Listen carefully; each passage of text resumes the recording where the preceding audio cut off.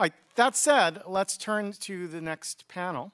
And we will begin by just having everyone introduce themselves and give some sense of how the job you're doing right now connects to our topic of fan culture. What is it about fan culture that you're engaged with on a regular basis? And Diane will start on that end and go. Okay. Good morning. Is my microphone working? Everyone, no? Well, do I need to turn it on?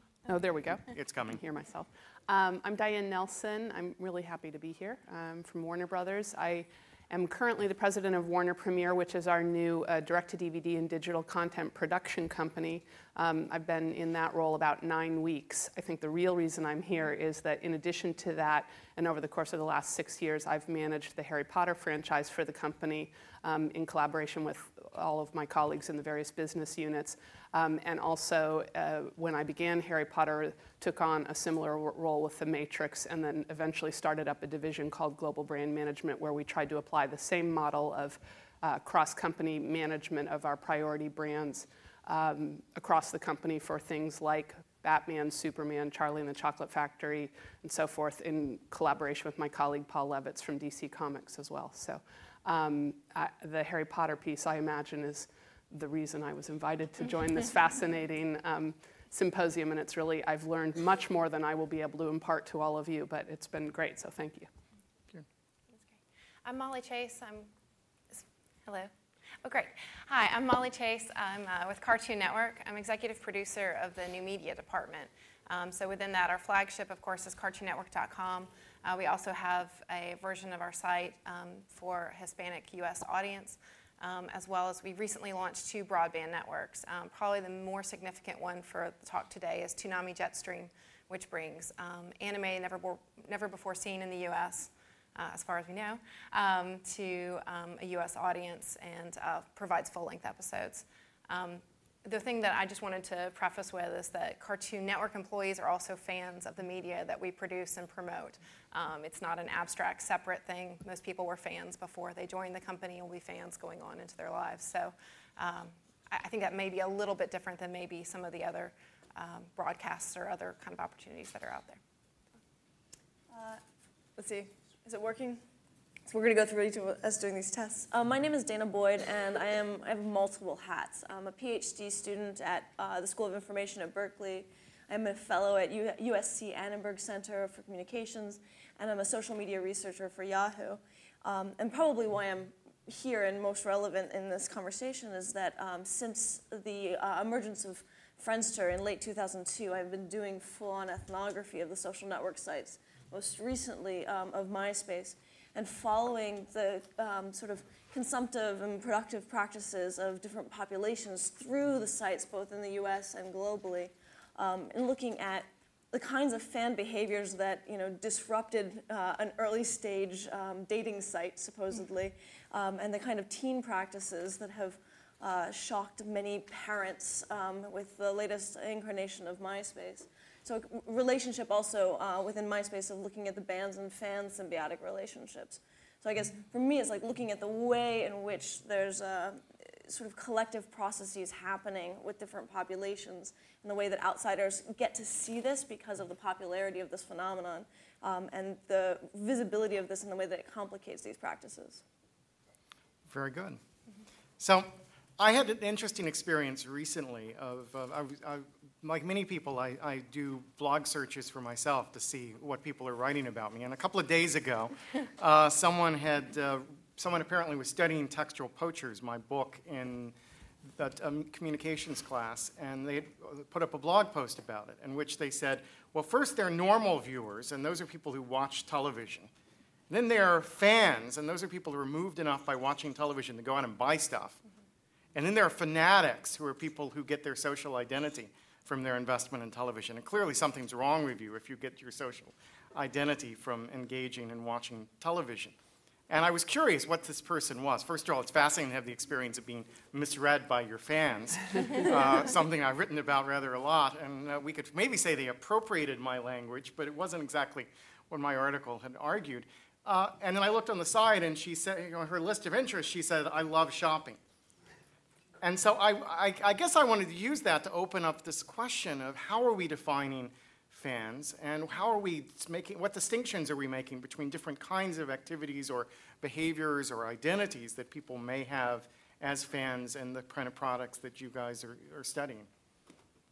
I'd love to start with that one, Great. actually, because it's a really interesting, as I think about everything I heard yesterday and what we're going to talk about today, it strikes me, and I'm stating the painfully obvious here, but that as new as everything that's going on in media and technology is right now, it's all very much the same. The underlying themes are that of understanding your consumer, understanding people, their motivations, and respecting them. Respect is the single biggest word I would use in relation to fans or any consumer. And I think that as part of that, it means not taking for granted the distinctions between the various aspects on the spectrum of a fan. So for us, again, using Harry Potter as an example, if there were a single definition that I think would comprise all fans, it would be there is a connection between an individual and a property that is so strong that they feel a sense of ownership. Now, how deeply that sense of ownership shows itself is a very wide spectrum. It can be fanatical in that there's an identity realized, and that's where you start moving into fan fiction and even slash fiction, but that's a very real expression that we can't ignore. Or on the other end of the spectrum, it's just pure enthusiasm for the property that takes its form in the most basic commercial expressions that a media company might choose to put out there. So I think it's important to not overgeneralize about what a fan or any consumer is, what motivates them, and to take the time, particularly as a media company, to understand who they are and what's driving them, particularly if you want to be speaking to them with any relevance and authenticity. Any others want to jump in on that? Sure. I mean, I think respect is a running theme throughout this event, and I think it's absolutely true that the more respectful you are of your fans and also the product that you're creating, that you're not slapping together something and putting it out there is disrespectful both to what you're producing and to the audience that will consume it. I think because we focus so much on a kids market of kids who are 6 to 11 or maybe 9 to 14, I think we have sort of a special responsibility and also create a range of ways to experience a particular show that kind of foots up to that if you just want to spend 5 minutes playing a Foster's Home for Imaginary Friends game, we have that available. If you want to get really immersed and play a year-long game that expands over time, we make that available as well. But for us, I think that my favorite experience this summer was speaking at Anime Expo about Toonami Jetstream, and fans came up afterwards and said, now, I speak Japanese. I taught myself Japanese so that I could, understand the show, but not everybody gets to do that. So what are you doing to reach out to those fans? And that was such a picture for me of the lengths to which people will go to consume their favorite media, and very respectful of that and very impressed by that. So for me, when taking off actually your idea of ownership, one of the important things for me is the notion of agency and the feeling that rather than just being given something, that you have to take in whole, you have the agency to mix it up, to play with it, to take it apart and make it part of your own identity. And not just in terms of what you're saying in terms of challenging that idea of that agency, but why do we go out and shop and play with brands and mix and match and come up with clothing that expresses ourselves? We do this because we feel as though all of this world around us, this big milieu of cultural artifacts, that if we take parts of it, we can actually make sense of it and project something out and give the impression about who we are to other people. And one of the cool things that you see with a lot of this digital embodiment or these attempts to make digital bodies, for example, the notion of profiles, is an attempt to take all of the kind of cultural artifacts that you see as a part of your life, put them in some digital form so that you can actually use it as a way to sort of share something about who you are. You have this feeling of empowerment that this material doesn't just have to be something that affects you, but that you can use to show others something about yourself.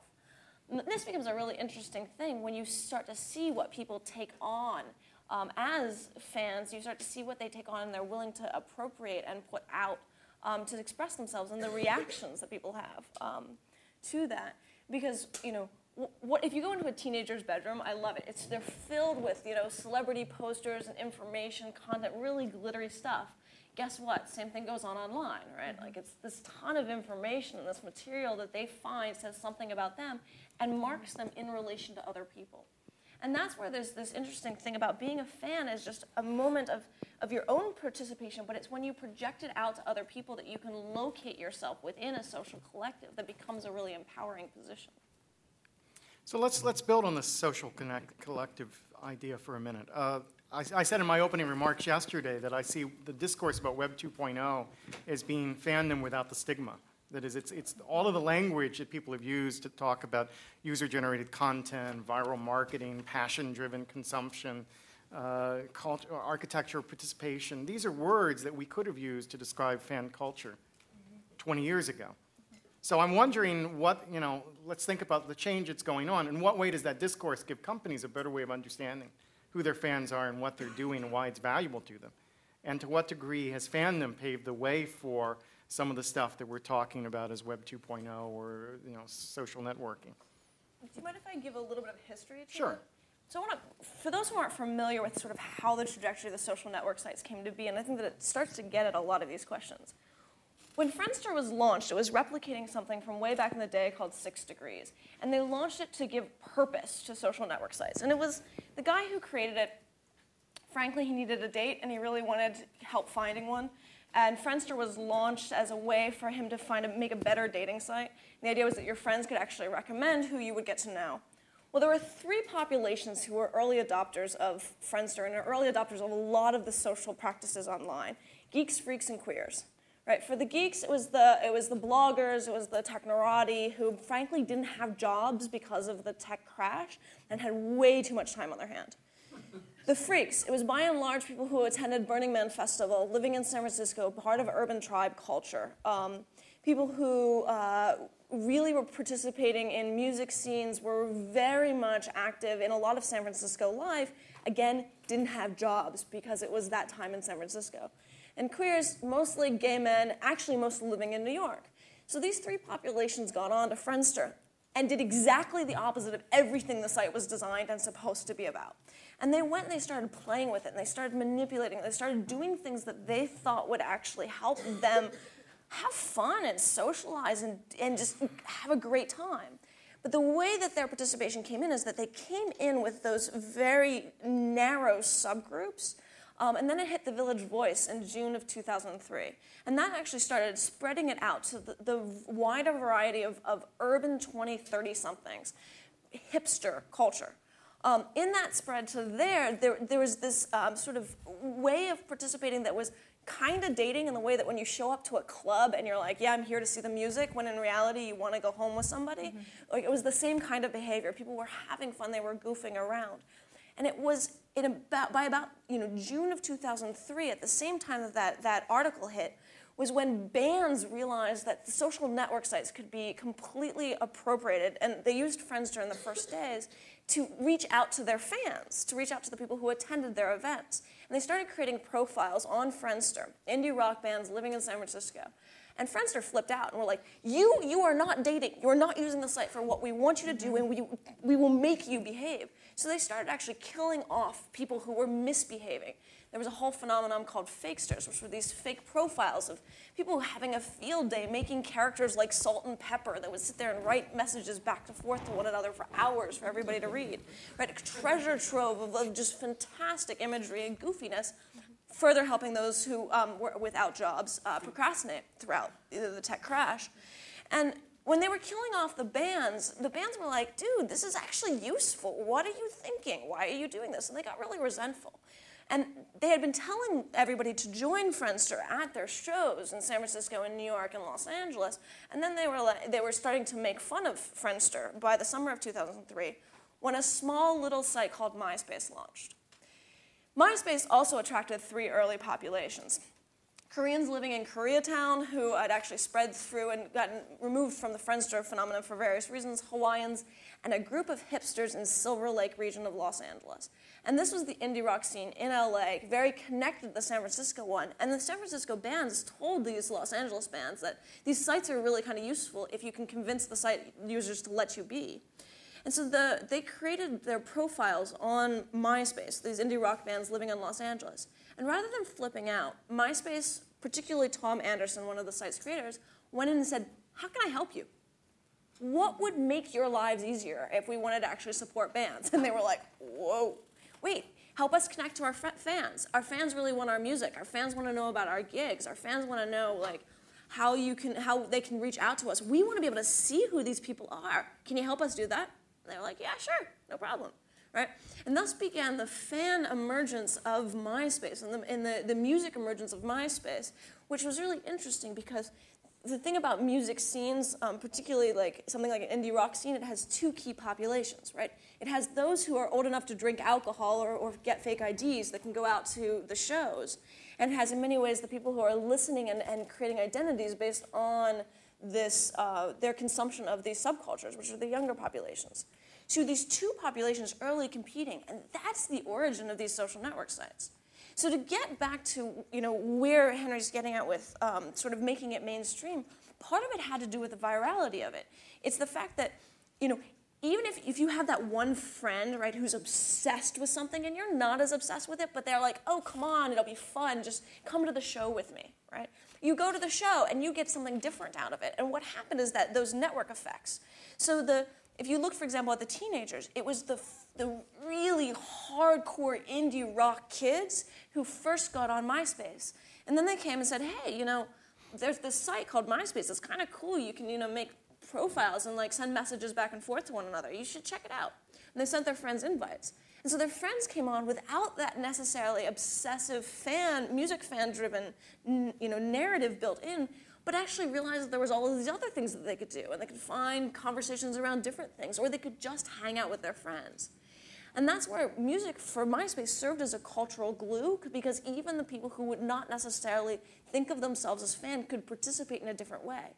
And they made a wide variety of opportunities for participation.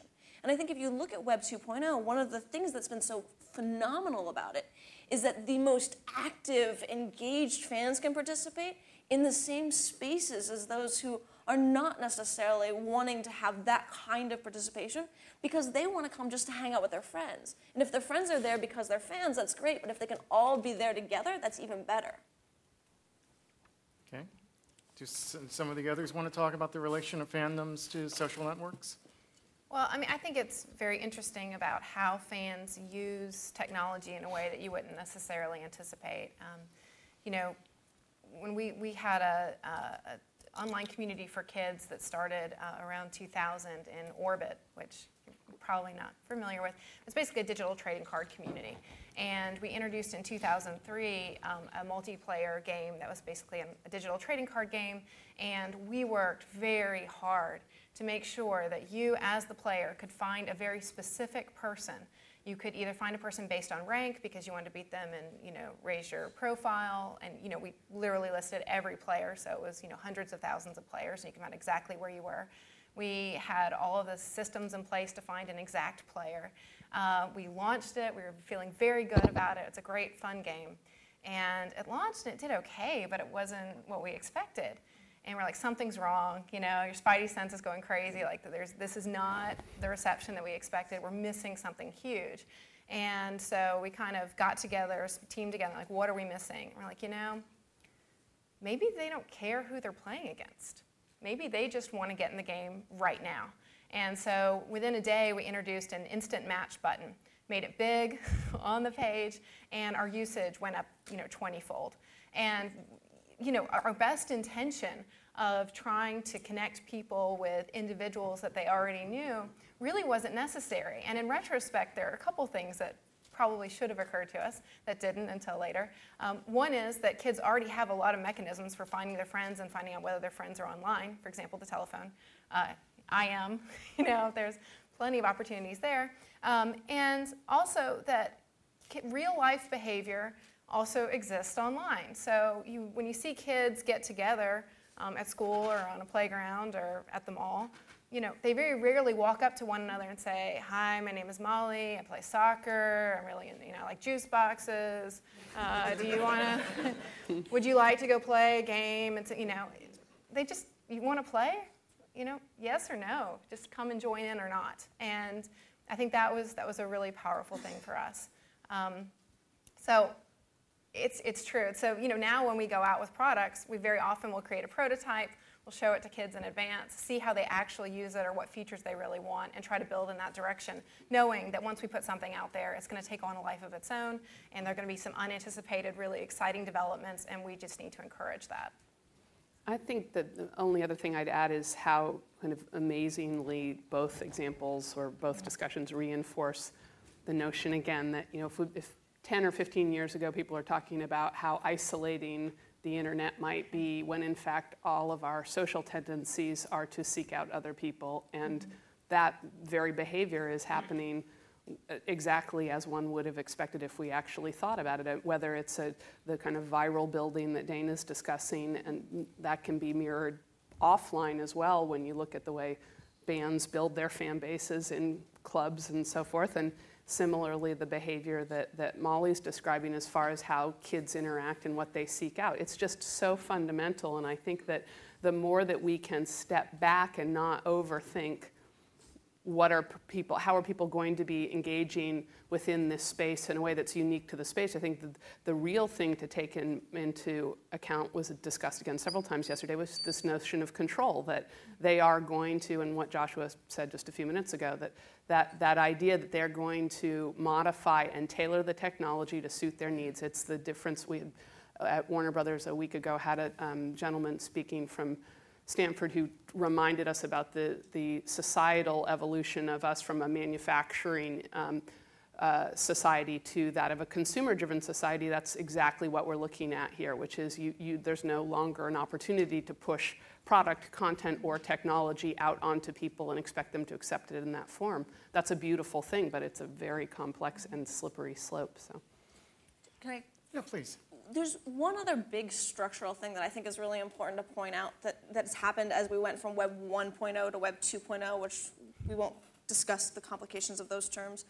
But the earliest waves of net culture were really deeply embedded in the idea that you went to an interest group-driven space.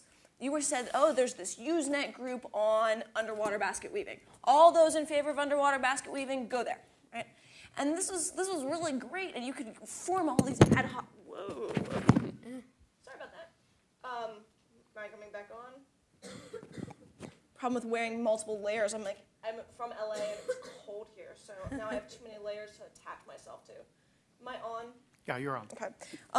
The interest group-driven structures were really great because they allowed people to come together of a particular topical interest or otherwise collected and bounded space.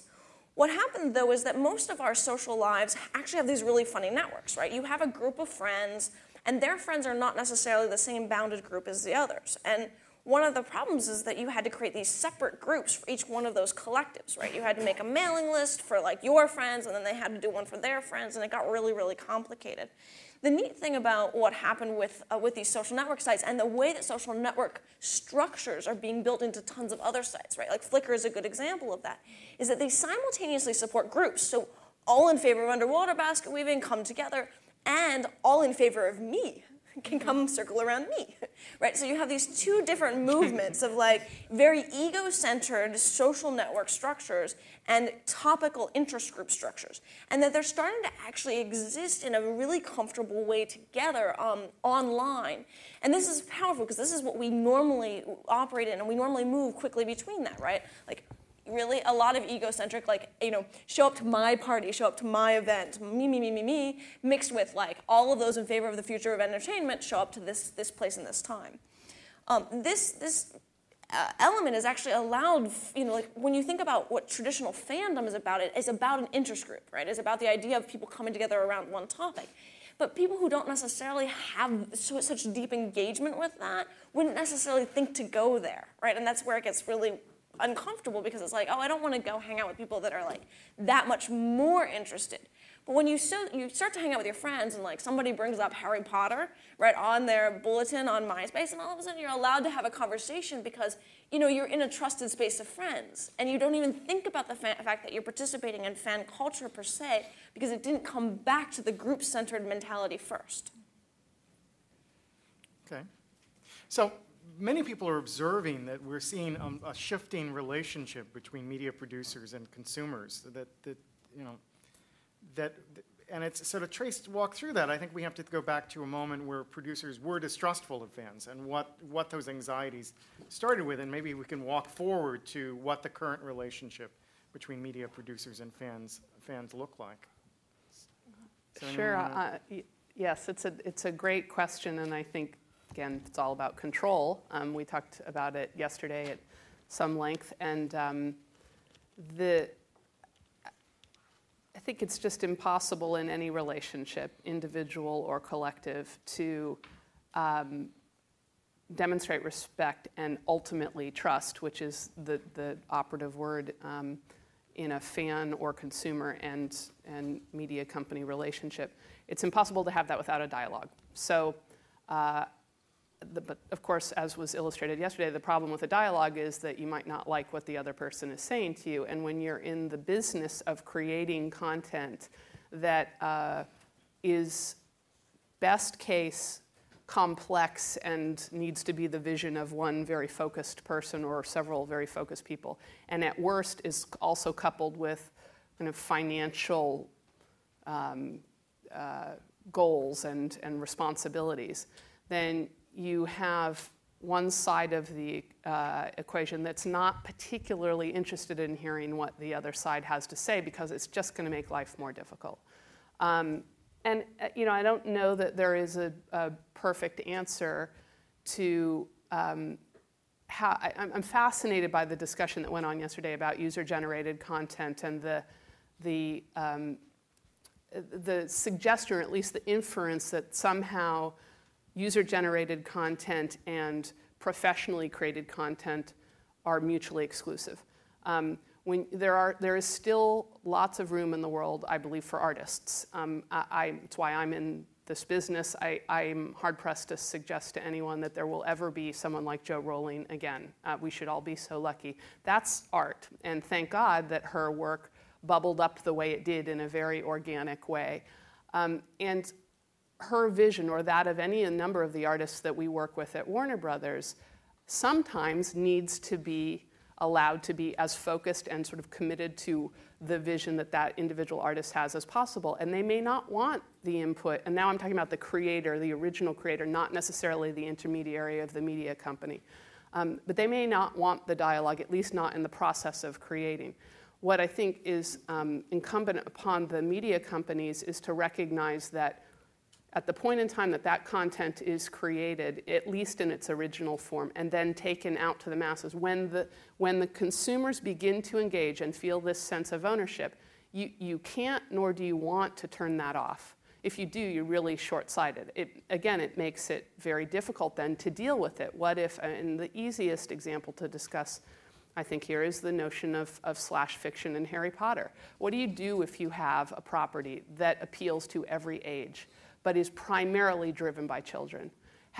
Where's the responsibility, not only with the media company, but with the creator who knows that her primary audience is children, or at least a meaningful part of her audience is children?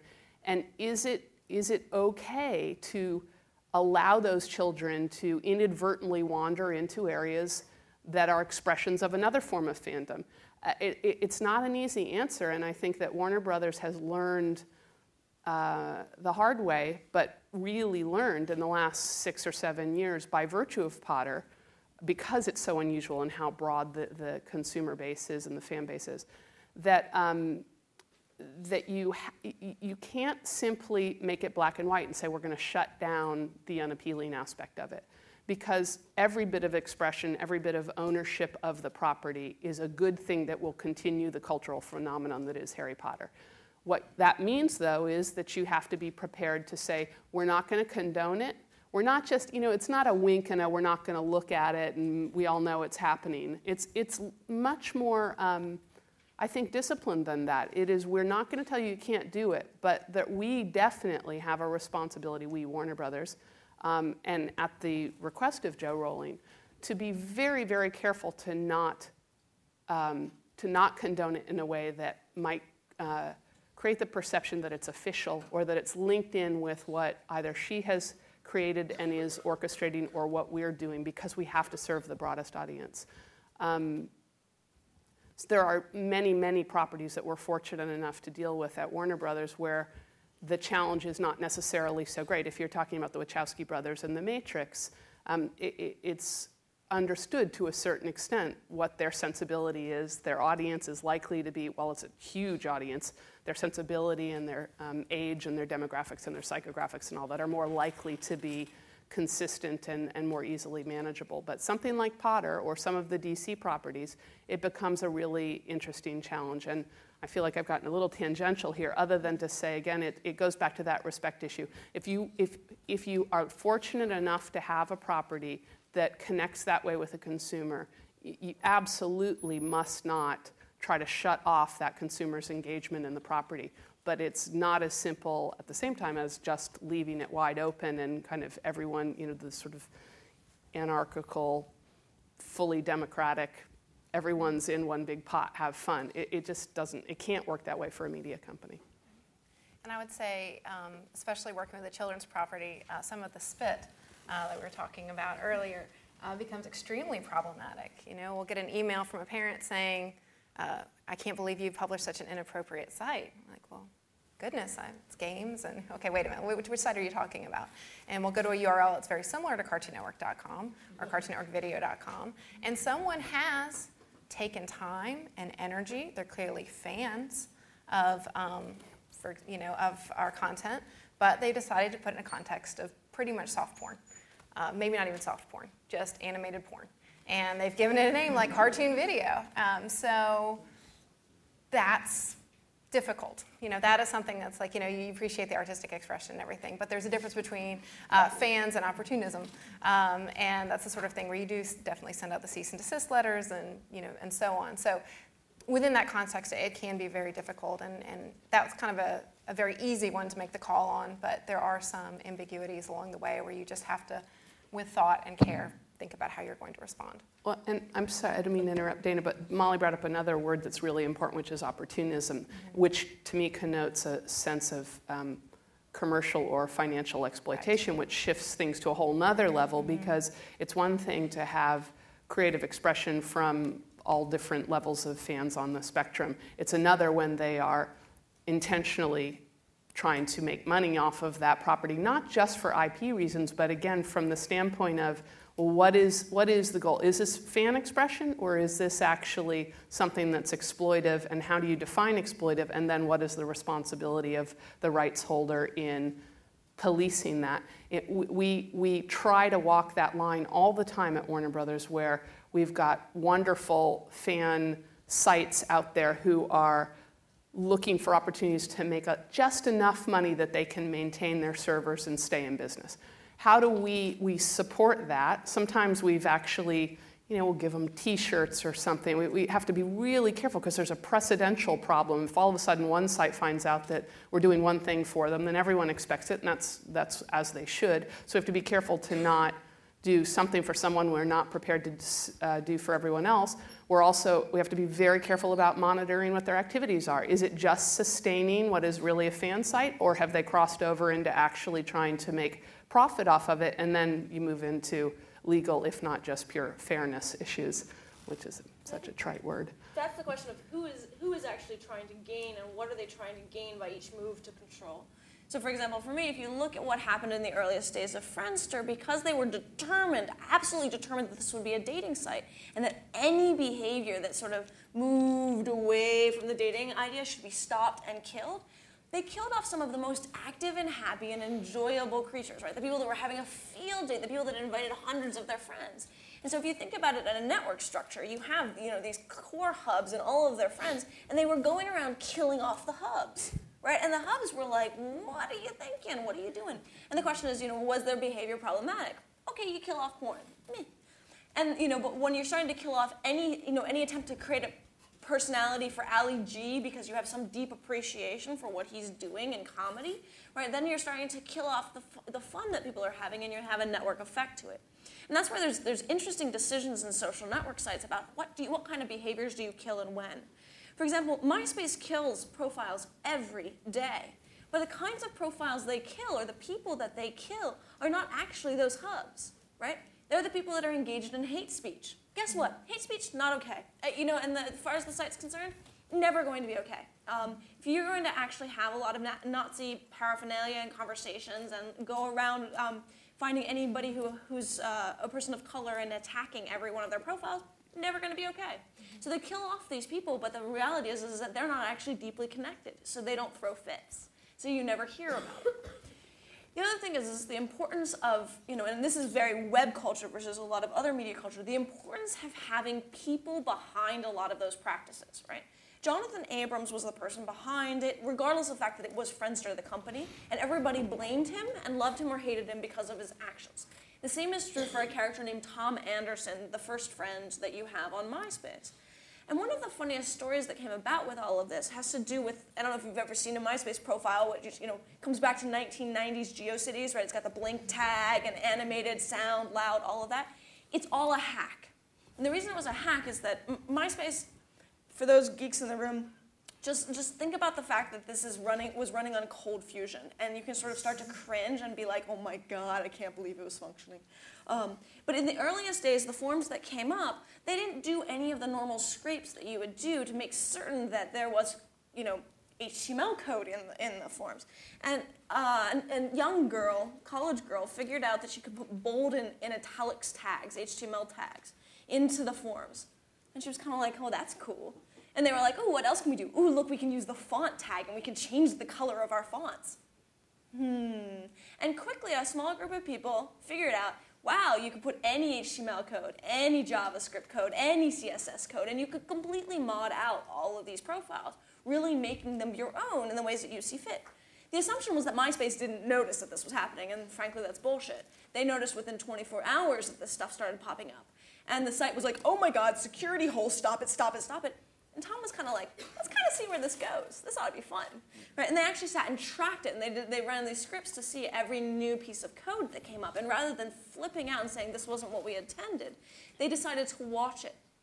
And in watching it, they made a couple of other very interesting moves. First, Tom acknowledged it, and he put a message out on his profile, which goes out to everybody, and said, it's really cool that you're doing that. Please just, be careful, right? There's some code that shouldn't be in there.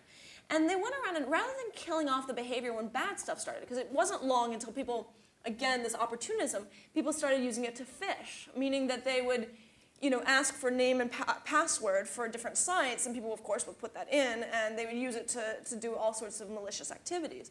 Or they would use it to, scrape your PayPal account. So they went and they started killing off specific kinds of code, specific things, anything that might look like porn, might look like scamming, right? But they didn't kill off the practice. But they also made a very interesting second decision within this. They could have gone and implemented features so that you could actually make a profile functionally, right? Like actually do it with some sort of elegance. But they didn't, because there was an entire culture of copy-paste culture going on. And the copy-paste culture is the fact that you have something called Thomas's MySpace Editor, which was the first one that came out. And it was, you go to his page, if you search MySpace layouts, and you go to this page and you're like, if you want to modify your page, this is what you do. And started teaching people basic literacy. Here's how you make HTML. Here's how you do CSS. But then they figured out people don't actually want to learn all of this, but at least would give them the material. Just like, okay, modify it this way. Look, I'll give you the code and copy it and paste it in there. Thousands and thousands of sites are now up trying to help people figure out how to copy and paste. Right? And they haven't killed it off because there's a culture that forms around the ability to mod things that is not necessarily best treated by actually making it easier and more efficient. Half the time is you want these hurdles to learn it. And so you go to a MySpace profile and you're like, oh, obviously the site must permit and make it easy to do all of this. Anything but the truth. It is very difficult to figure out how to mod a MySpace profile. But an entire generation through word of mouth has figured out how to do it and support each other in doing so. And that kind of fan practice that is, again, constantly supported and communicated by the site itself becomes a very powerful symbiotic relationship around fandom. And again, they're going and they're still killing off the behavior that's problematic, but trying to make decisions around that about what will be helpful and not. And I guess that's where I don't know, if you want to go to, if you're on, those of you on the internet, go to Alexa, which is a web trafficking site, and look at the curve for YouTube. And this is a really, really fascinating curve. Because what happened is that YouTube, when it originally popped up, had a lot of porn on it. And MySpace thought that it was a porn site, so they banned it because they were, again, trying to clean this up. Fans reacted terribly to this. They were like, oh my God, you can't do this. What happened was you saw it literally like this little curve, and they banned it, right? And then they accepted it again, but not only did they accept it, they announced it, right? They were like, oh my gosh, we're so sorry. We realize you guys are doing good things with YouTube. We didn't realize. Please don't put porn up on your site, right? And that's really the creation of YouTube, is these moments when people could announce it and let you know that it was okay, right? And MySpace still sits there going, we created YouTube, what were we thinking? We had the code to do this ourselves, right? But these moments that you have of when and where you accept behavior and when you stop it, right? They decided that they weren't going to stop it because they didn't realize what it was at first. So they supported it because they realized it was fan culture. And in supporting that fan culture, you create an entire environment that's just like, yay, you love us. But it's a really hardcore balance. And I think that's one of the trickiest things, especially when you're dealing with youth. It's how to make that balance work. Right. And it's true that, I mean, community isn't always good. You know, it is good, but for example, real life. There are real life bullies and there are bullies online. You know, if you go play Virtual Magic Kingdom or games that are geared towards children, there are bullies that will corner other players and not allow them to leave a corner of a particular room, and can do that for days. You know, the person has to log out and start back in. Yeah, that's a bullying behavior that exists outside of the game and inside of the game. You know, MySpace can become an incredibly stressful experience for young kids as soon as it becomes real. As soon as their real friends get involved, and then not only how many friends do you have, but do you have the right friends? You know, so community, I feel like, because, you know, I love new media and I love the internet space and I love fan communities, that it's easy to forget that sometimes there can be really negative experiences there as well. I'll just chime in one other thing, if I may, on the positive experiences that can also occur, though, through community. We, jumping to our Batman franchise, when Christopher Nolan was in the process of pre-production on the first Batman Begins movie, the script was very, very sensitive and not allowed to be read by nearly anyone, including many, many people at the studio, because Chris believed so strongly that the plot reveal at the end of the movie was something that if it got out before people experienced it in theaters, it would change the experience negatively. A copy of the script was leaked via the production in the UK, and we found out through a series of relationships that someone had the complete script, was able to show, someone online was able to prove to us and a couple intermediary allies that they actually had the full script. And there was a collective effort by the fans online to make sure that script wasn't exposed. That's pretty unprecedented, particularly with something like Batman, where there is such an investment in that notion of, you know, I saw it first and look at what I've got, and the me thing. But the group collective mentality of, we respect Christopher Nolan, we respect DC Comics, we want this experience to be great for everyone, so we're going to self-edit and censor ourselves, and the efforts in the community to make sure no one violated that was fascinating to me and to the studio. And believe me, we all took a lot of deep breaths when we realized that's what was happening. We didn't know ultimately till the movie came out if at some point that full script would end up online, but it didn't. That's cool. Very interesting. So to build on what Diane just said, a lot of the restrictions we're talking about are designed to prevent fans from depreciating or devaluing or damaging a franchise. Yet we also, and let's stipulate that you've got some great examples there of how that could happen and why some of that's needed. Fans also appreciate properties, not just in the emotional sense that they like them, but in the economic sense they generate cultural and economic value around properties, that their liking of the property is in fact a source of worth. So I wonder if we could speak to what ways you see fans increasing the value of properties that you work on. They are the single biggest reason that the properties are valuable, in my estimation. I mean, it is whenever you have anyone who's invested in a property, that's an advantage over something that's, I mean, someone used the word earlier, Joshua, I think, commodity commodity, like that in the content creation business. But in fairness, maybe some of what we create is a commodity until the fans see that something special in it and own it. And so it's funny, as the question was posed to us ahead of this session, it was actually, how do you see fans adding value, and how do you see them perhaps taking away value culturally and economically? I was really hard-pressed, despite our previous conversation, to think of how fans can devalue a property. Despite everything we just described, I don't actually see any of that as a devaluation. I think when you have people invested enough in a property to talk about it, to spread it, to embrace new forms of it, to critique new forms of it, you have a momentum that any media company or producer should be thrilled to have. And the economic value chain is pretty obvious. I mean, the transmedia discussion that went on yesterday is the best way of illustrating that, and many parts of transmedia haven't even yet been monetized or figured out how we're going to monetize them. But the real value is the cultural value. I don't know how many people in this room are Harry Potter fans. Can we raise a hand if you... Yeah, so pretty good percentage, and we don't have any children in the room, so it is, we'll never see anything like Harry Potter again in our lifetime. I just believe that.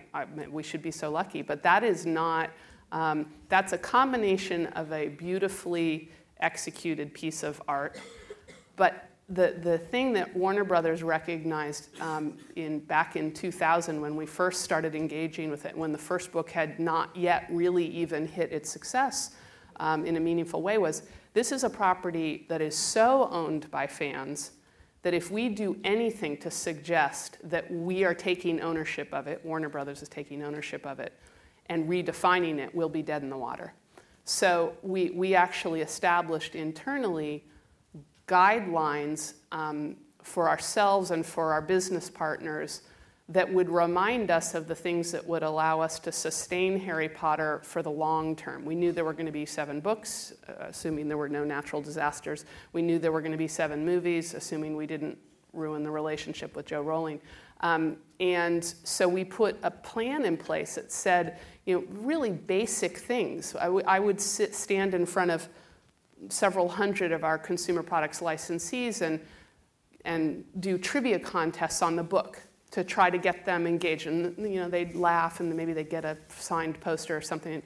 But the point of going through that exercise was to remind them that you can't work on Harry Potter if you don't know the books. And similarly, if you have a strategic question or issue in how you are going to manage, or I hate to use the word, but exploit Harry Potter in one of our businesses, if you have any question about whether you're doing the right thing or not, go back to the books. That's the heart of it. Joe Rowling is the heart of it, and we need to bear that in mind. As long as we did that, as long as we were sure we could point back to that, then no matter what decision we made, fans would know that authenticity was there. We trusted that would happen. And it took a dialogue. It wasn't, believe me, the skepticism was great, and we had to make some very conscious decisions, including financial trade-offs of promotional partners and a lot of the things you do around big movies. We said, you know what, we're not going to do it on Potter. It doesn't need it. We don't need it. And the fans will feel like we're turning it into something Hollywood. And that's not good for us. So we made that choice, and it paid out in spades. And it's still paying out now, and we're just about to go into the 5th movie. So I think that recognizing the value of fans and actually being prepared as a producing company to make decisions that recognize that ownership is the key to success. Now, I think it is difficult to think of an example where fans don't enhance a brand by acknowledging it. In fact, sometimes you'll go to a site. Were you guys familiar with Stephen Colbert? Got everyone going to the Hungarian website, which, by the way, was written in Hungarian. And I think it started, somebody submitted Chuck Norris as a name for a bridge. You could submit any name you wanted to. And, of course, Stephen Colbert wanted it to be the Stephen Colbert Bridge. And as I was going through this list of hundreds of submissions, at least half of them by that point were still in Hungarian, but there were a lot of others. I was like, please, please let Cartoon Network be represented. Please let Cartoon Network be represented. Because you just wanted to be on that list, to be culturally relevant. Of course we were, which was great. And of course I was SpongeBob, which wasn't as great. But, you know, there's a relevance there. And if you're kind of not on the list, you feel, you know, a little left out. But I think what's interesting to me is that fans know their power. And they know the influence that they have. So, for example, you know, Toonami Jetstream gave us the opportunity to bring back Megas XLR. How many people are familiar with the show? It's a really niche, small show. It's big robots, monster truck, you know, alien invasion. It's a pretty cool show. But it had trouble finding a home on the network because it was a little older, maybe. Not really sure. It was hard to, you know, put into a very specific category. When we were going to put it online, the you know, fan message boards really showed up with a lot of comments of people saying, we have to reward Cartoon Network for this so that they'll keep going, that they'll continue to, you know, show Megas. Maybe they'll bring it back into production. Same thing happened with Family Guy. You know, that was a really conscious kind of effort to say thank you, because so often when fans contact you, it's usually, just as all of us, when we feel really compelled to contact someone, it's, thank you for that, I want more. Or here's all of the reasons why you've destroyed something that I love. You know, I mean, it's or running into complaints. So to get unabashed, highly positive feedback, we understand what fans are doing. They're asking for more, and try to give that to them. And I guess for me, looking at spaces that fans congregate instead of necessarily brands that they congregate around, some of the, like one of the things that is required to keep a lot of these sites alive, for better or worse, is ads. Right? And if you think about the economy around advertisement, this is where you get into challenges of having multiple audiences present, right? If some fans want to take it to a level of slash, it's going to alienate younger fans, and it's going to alienate advertisers who want to sort of engage with it, which makes it harder for the sites to maintain it, makes it harder for the sites to actually want to allow for the diversity of audience. The other difficulty, of course, is that if you have a diversity of fandom in one space, and some of it is highly problematic for a variety of reasons, it can often spiral out of control and kill off the entire fandom space instead of just, you know, rather than figuring out a balancing of that. And one of the, like, I love tech companies because they don't often see the parallels of what their decisions are compared to everyday space. So one of my favorites is the tendency to go for separate but equal policies. Right, so you will create adult spaces and kids spaces, right? Assuming that by creating separate spaces, that'll actually solve all your problems. Or the other favorite thing, of course, is that if you've got hardcore xenophobia, you create the Korean space and the American space. Another really beautiful way of engaging with this. And part of it has to do with the, you know, what is the economy around that keeps fandom able to do its thing. Right, and this is going to, especially as things get beyond text, right? Text was relatively easy to keep up on any site on the web for a relatively modest amount of money. Put images up, put audio up, put video up, and see how you can sustain it and what the costs are, the economies around it.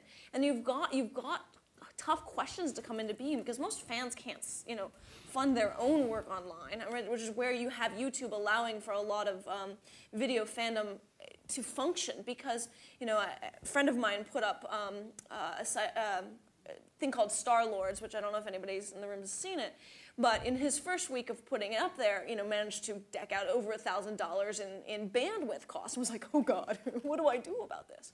Right, so you have these different issues that come into play when consumption becomes a process. And so if you have to then rely on commercial monies to support it, you have difficulties for diversity of it. The other thing is that fans don't always approve of other fans' activities, and that can result in viciousness, which is a really interesting question for any of the brands. Is to what degree do they actually engage with some of the viciousness between fans? What are the costs to them of that kind of stuff that happens? What are the costs to the entire fan community? Because not all fans have the best of intentions at heart. And so how do you balance those kind of collectivities and those very anarchistic practices that emerge in this? And that's where I think that some of the difficulties come into some of the social plays that happen in the economies around it, not necessarily simply the controls of the brands themselves. So what role do fans play in the marketing strategy around media properties with which they're involved? What efforts are you, in your different contexts, making to court fans as grassroots viral marketers? And some fans have observed that there may be a difference in the way they get treated when a show is little known, cult, niche, trying to survive, trying to launch in the market, and the ways they get treated when the property becomes a mainstream success. And I'm wondering if those of you in the media production side feel that's a fair assessment of the way the companies relate to fans right now, or if you see if there's a legitimate reason to treat fans differently in those two contexts. I'm not sure that is an entirely fair assessment. And I'm going to ask my colleague Paul Levitz can yell out from the audience here because he's as familiar, if not more so than I, with this. But our recent Batman and Superman movies each had creators, filmmakers, Christopher Nolan and Bryan Singer, respectively. Which order did I say that? But Superman, Bryan Singer, Christopher Nolan, Batman. Each of whom were very engaged with both the property and their own fan bases and respected them again. And so there was a dialogue that occurred, and Superman's the easier example, where Bryan Singer actually did a series of blogs, much like Peter Jackson did during King Kong, where and Bryan Singer's a bit of an exhibitionist, so he'd show you anything all the way through the course of production, but he had this dialogue going on with fans that was really fantastic. And it showed, up to a certain extent, it was controlled, but not from the standpoint of we want to control from a marketing standpoint what we're doing. In fact, that's why Bryan was the orchestrator of the blogs rather than the marketing team. He determined what was going in them. And if he was controlling the content of them, it was only, again, with an eye toward what might impact negatively the experience in theaters, which was his ultimate goal. But he was very inclusive with fans, very, I think, very aware of both the sensitivities and the positive feedback, but not completely malleable when it came to them. And Paul told the story yesterday about the costume colors for Superman. You just have to have a creator who has the vision and, as Paul said, the creative confidence to see that vision through. Catwoman. But it was not, in the case of Bryan Singer, he had that, and he had the respect going in of the fan base, as did Christopher Nolan. I don't even remember who directed Catwoman. Isn't that terrible? You don't need to yell it out. But, so I think even in... Make sure nobody does. That's right. Pilaf, I think, might have been his single name.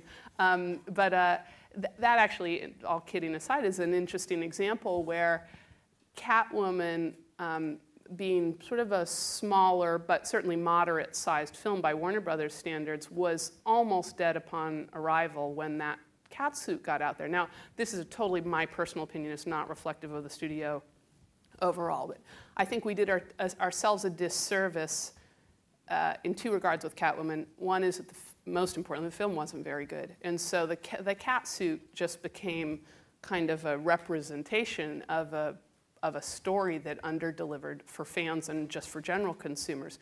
But some of us at the studio became so paralyzed with fear by the negative reaction to the catsuit that the catsuit was then pulled back and not shown anywhere, including the EA video game, where the point was to talk to young men who wanted to see her playing the video game in that catsuit, but we couldn't put it out there. We wouldn't let EA put it out there to a certain extent for fear of the snowball effect of the negative fan feedback. So, you just have to have, I think, a fairly tough constitution when you go into entertainment production these days, particularly with properties that have a pre-existing fan base. Know what your vision is and be prepared to hear that dialogue, but by all means, I don't think you can pull back, and you certainly can't orchestrate it. That's why I even hesitate to. The answer to your question in my mind, Henry, is that absolutely there are marketing strategies and programs and benefits to working with fans, but if they are driven by marketing, they're going to probably fail. They have to come, and this was talked about quite a bit yesterday, they have to come from the authenticity of the content itself, of the creator itself, him or herself. And they have to feel as though they're appropriate. If you try to force stuff on people, they're just going to take control of it and throw it right back in your face. And I would say, actually, the smaller the property and the more niche it is, the more fans feel an investment in it. And so it requires as much sensitivity, if not more. I think because we're primarily a kids network, we don't have a lot of opportunities to feed, to directly feed kind of viral marketing or put a lot of assets out there that fans can use. But it is interesting to me that it continues to survive. So I mentioned before, we have basically a massively single-player game called Big Fat Awesome House Party that is a perpetual game. It's basically an exploration game where you've got this huge house and we keep adding levels. Well, we made a conscious decision when we made the game to not include a map because it's an exploration game. It's isn't really necessary. Plus, no one had ever mapped out the rooms inside of Foster's home because it's infinite, and we kind of didn't want to be held to it a little bit in case later on something was critical to the story. But what ended up happening within, I would say, days of launching the game is that fans went out and created their own levels. And really beautiful, detailed maps, more than I think it would have ever occurred to us to do. And there were fans who will find a venue. If you don't provide it, they create a venue to talk about which level they'd gotten on mini games and so on. And that was something that was very cool for us. But again, because we're sort of hamstrung a little bit in terms of what we can directly communicate, it was something that we were sort of experiencing as observers and not necessarily as contributors to. Although I have to say, in that way, it's more legitimate. If it's fan-generated, fan-produced, it's authentic. And we haven't done a lot where we've tried to see things. Except, I will tell you this anecdote, which occurred to me a little while ago, where we did a summer campaign. Did you guys see the big red billboards everywhere? And they would have stuff like I pooted or my booger's itch, I think was one. And it was sort of iconic characters with catchphrases, and it generated a lot of interest. And one of the things that the marketing department did is like, well, nobody's posted this on YouTube yet. We'll just put our little promos out on YouTube. So they put it out on YouTube. The legal department, completely separate, sends cease and desist letters and pulls it down off of YouTube. The marketing department was like, oh, come on. So, it's a very funny balance, right?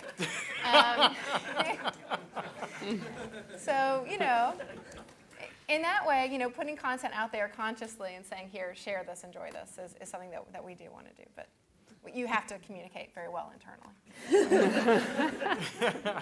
So it was interesting. In the earliest days of Friendster, people were putting up brands all over the place for their own enjoyment, right? I mentioned Ali G, but tons of television characters, and not just television. I mean, you had Homer Simpson, you had Angelina Jolie, you had Jesus with a baseball cap. You had all sorts of iconic characters that people felt were really, really interesting.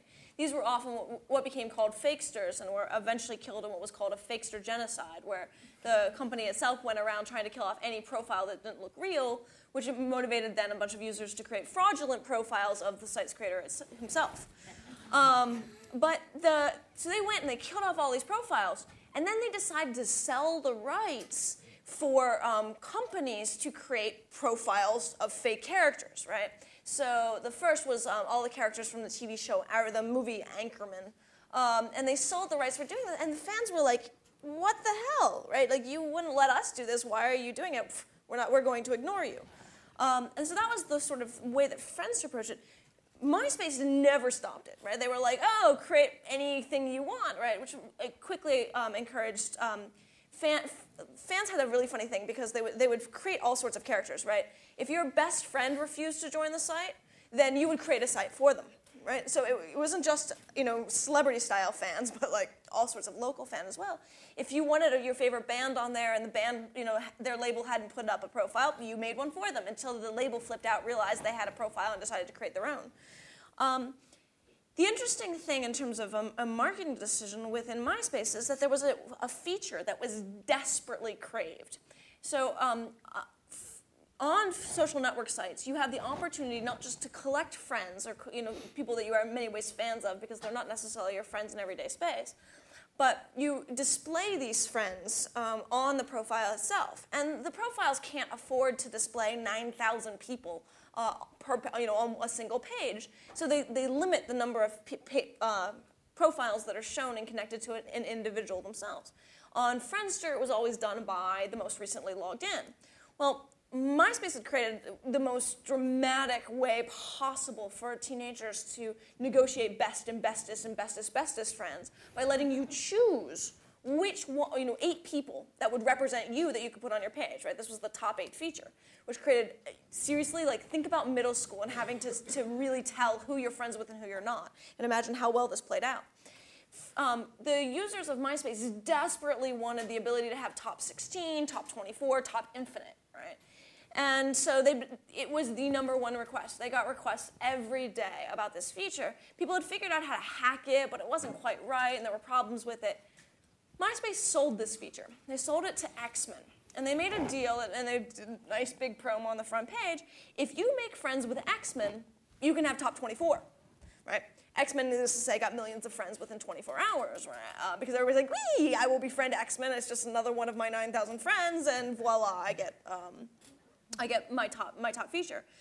The interesting thing, of course, is that by being friends with somebody on a site like MySpace, you receive all of their bulletins. And this is where MySpace becomes a marketing device for people, because companies quickly realize that if you can convince a user to be friends with you, that whenever you post a message to your bulletin, they'll receive it, right? So you can post all sorts of advertising material, any information, to them as friends. The first 100 companies who figured this out in MySpace were golden, right? And most of them were really small niche companies, right? Like specialty handbag makers, right? Now everything has their MySpace profile, right? Like Coca-Cola has a MySpace profile. I'm sure that both of you have MySpace profiles that are used as a marketing tool that, of course, now everybody ignores. Because there's this level to which when fans are doing it because it's fun and it's interesting and because it's a way of like reaching out and actually consuming all of the stuff that they find very fascinating and using it to produce identity, they're happy. When they feel as though they're being manipulated in the system, they're really not thrilled with it. And if you look at what's going on right now with MySpace is actually in a pretty precarious position, because if you remember that about half the population is under 18 and the majority of the rest are under 35, you have to deal with the fact that there are populations who hold power over most of the users on MySpace. And so there's 2 kind of tensions going on. Those who hold power over them, which are parents, bosses, teachers, police officers, and those who have a desire to manipulate and otherwise abuse their users, namely marketers and pedophiles. Those 2 populations being together on MySpace it's interesting to watch the users get really pissed off about both of them, because both are problematic on a lot of levels. So the reason why MySpace is in a precarious position is not actually because of people necessarily cleanly getting bored, but the fact that the 2 largest of those, parents and marketers, are actually flooding the system with their goals of how the system should be used, either through legislation or through marketing material, to the point where it doesn't feel like user-generated at all anymore. It feels as though it's user-manipulated. Right. Let's bring this to a global context. Media companies have historically wanted to control fairly tightly which countries the films were released with, in what order, when the show flowed from one national context to another. Fandom's global, and once something's out there in any part of the world, it's now potentially accessible, illegally if not legally, by fans in other parts of the world. Doctor Who's an example of a show that launched on BBC, a year before it launched on Sci-Fi Network, but in age of BitTorrent and Amazon UK and fan discussion boards, the first-time experience of American fans were largely compromised, and they found ways of getting access to that material much more quickly. So I'm wondering how that's changing the way media producers are thinking about their strategies, for better or for worse. So how is fandom's global reach impacting the decisions you guys are making? I think it certainly is an issue that we are talking about a lot at Warner Brothers, although it's generally within the context of piracy issues and the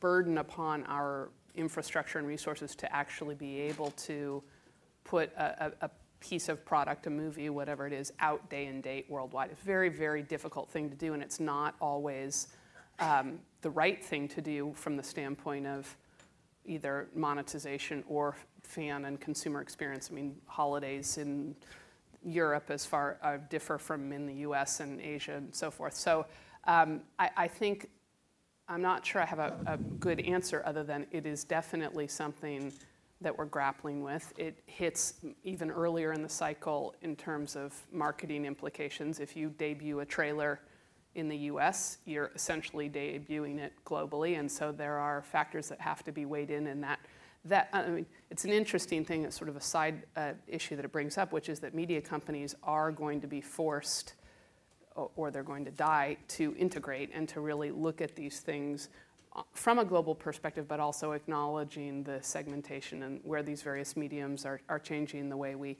we do business.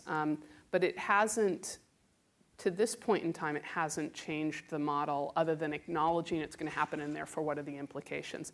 I also think it's interesting that what it's causing us as media companies to do is to, again, better appreciate the consumers, to not assume that consumers are as stupid as we may once have. I hate to put it in those terms, but there is 6 months ago or maybe a year ago, if you had said to our home video group that the broadcast premiere of a new direct-to-DVD product was going to happen, they would say that's going to cannibalize sales, don't do it, absolutely not. Well, then High School Musical shows that actually give them a 30-day broadcast window, and you see a huge spike in DVD sales, and all of a sudden the whole model's turned upside down. That, to me, is just because it's not to say that every audience segment is going to be receptive to watching an individual piece of content that many times. You have to know your audience, but I certainly think we have to really work hard to not underappreciate how sophisticated consumers are now, how receptive they are to seeing things in different mediums, that they may want to see something on the web when it first comes out so they can say they saw it, but that doesn't mean they're not also going to want to see it in the form it was originally created for, whether that's in a theater or on a television screen, so that they can experience it in its optimal, kind of quality. So that's a whole lot of nothing to your answer, but some observations. Yes, long ago, I think one of the biggest challenges Cartoon Network had is the decision not to show cow and chicken in India, because it would be incredibly offensive there. There were some, global introduction of shows meant, it was sort of a cultural issue, and now it's more of a technology issue. Episodes of Naruto will appear in Japan, and within 2 hours, there is a fan subtitled version out there somewhere. But the fan who either creates that content or finds it is still very likely to want to own the DVD or to watch it as soon as possible. We introduced The Prince of Tennis in English for the first time, but I assume that there are copies circulating now of The Prince of Tennis with English subtitles that have probably been around for a year. So we just kind of don't have that assumption. I would say our big experiment with, that in general, our window of releasing shows in the US and in the UK and other places is really shrunk down, and it sort of comes down to an issue of logistics more than trying to manipulate windows of exclusivity. Our big experiment was the animated microseries Star Wars Clone Wars, which was released worldwide fairly simultaneously, which had some serious production excitement associated with it, and worked very well, but getting all of those groups in different time zones to be able to work together, and we were building this incredibly complicated Flash player website that had to be exported to all of these different regions. It was intensely complicated, but like I said, it's more a matter of logistics and not a matter of trying to manipulate those windows. Final thing I'll say is I don't know how many people there are out there who haven't seen the American version of The Office yet. You're like, oh, The Office, yeah, I haven't gotten to that one yet. I'm just going to wait and get the DVDs. I've already seen the English version. And it's like, is it the same? I'm like, oh, how have you not been watching it? And then I realized that, we're just on our own timetables now. We'll get around to it eventually, but, even when it's available, it doesn't mean we'll necessarily go after it, even if we know it's reputable, great content. I think one of the challenges, I think, for the big media productions, it's obvious that they have to think about how to deal with a global market. But there's an assumption with technology that if you put something out there, it will be global instantaneously. And I think that that's sort of the flip side of a lot of this. And one of the challenges that a lot of media producers that are doing online are having is, what is the reach of their content? How far will it go? And the fact that people can put so much out there on, YouTube or on, any number of these sites does not mean it will actually reach everybody out there. And this is sort of the blogger thing, right? You're writing for 9 million people when in fact you have an audience of 6. And how do you actually deal with that balance of like your perceived or desired global goals and the reality of the very local? And the other component of that is that information that has stickiness flows, right? And it will flow through networks. And what you realize is that even though we talk about a global world, the majority of networks are deeply, deeply, deeply entwined with a very local reality. Even on a site like MySpace, which has at this point 120 plus million accounts, does not mean that you're dealing with putting something up there and it will fly through all of MySpace and everybody will consume it, right? There are certain people that have a lot more power in getting information out, right? Tom puts something up on the top of MySpace, it will bring down that site within 5 minutes. Guaranteed. It brought down NPR in less than that. I was amazed without even putting a link in. You just mention certain kind of things and it's just like dead sites. But most people, when they put something up on MySpace, like the next burgeoning band who's really excited, and then gets 2 fans, they're really frustrated because they think that they can go global.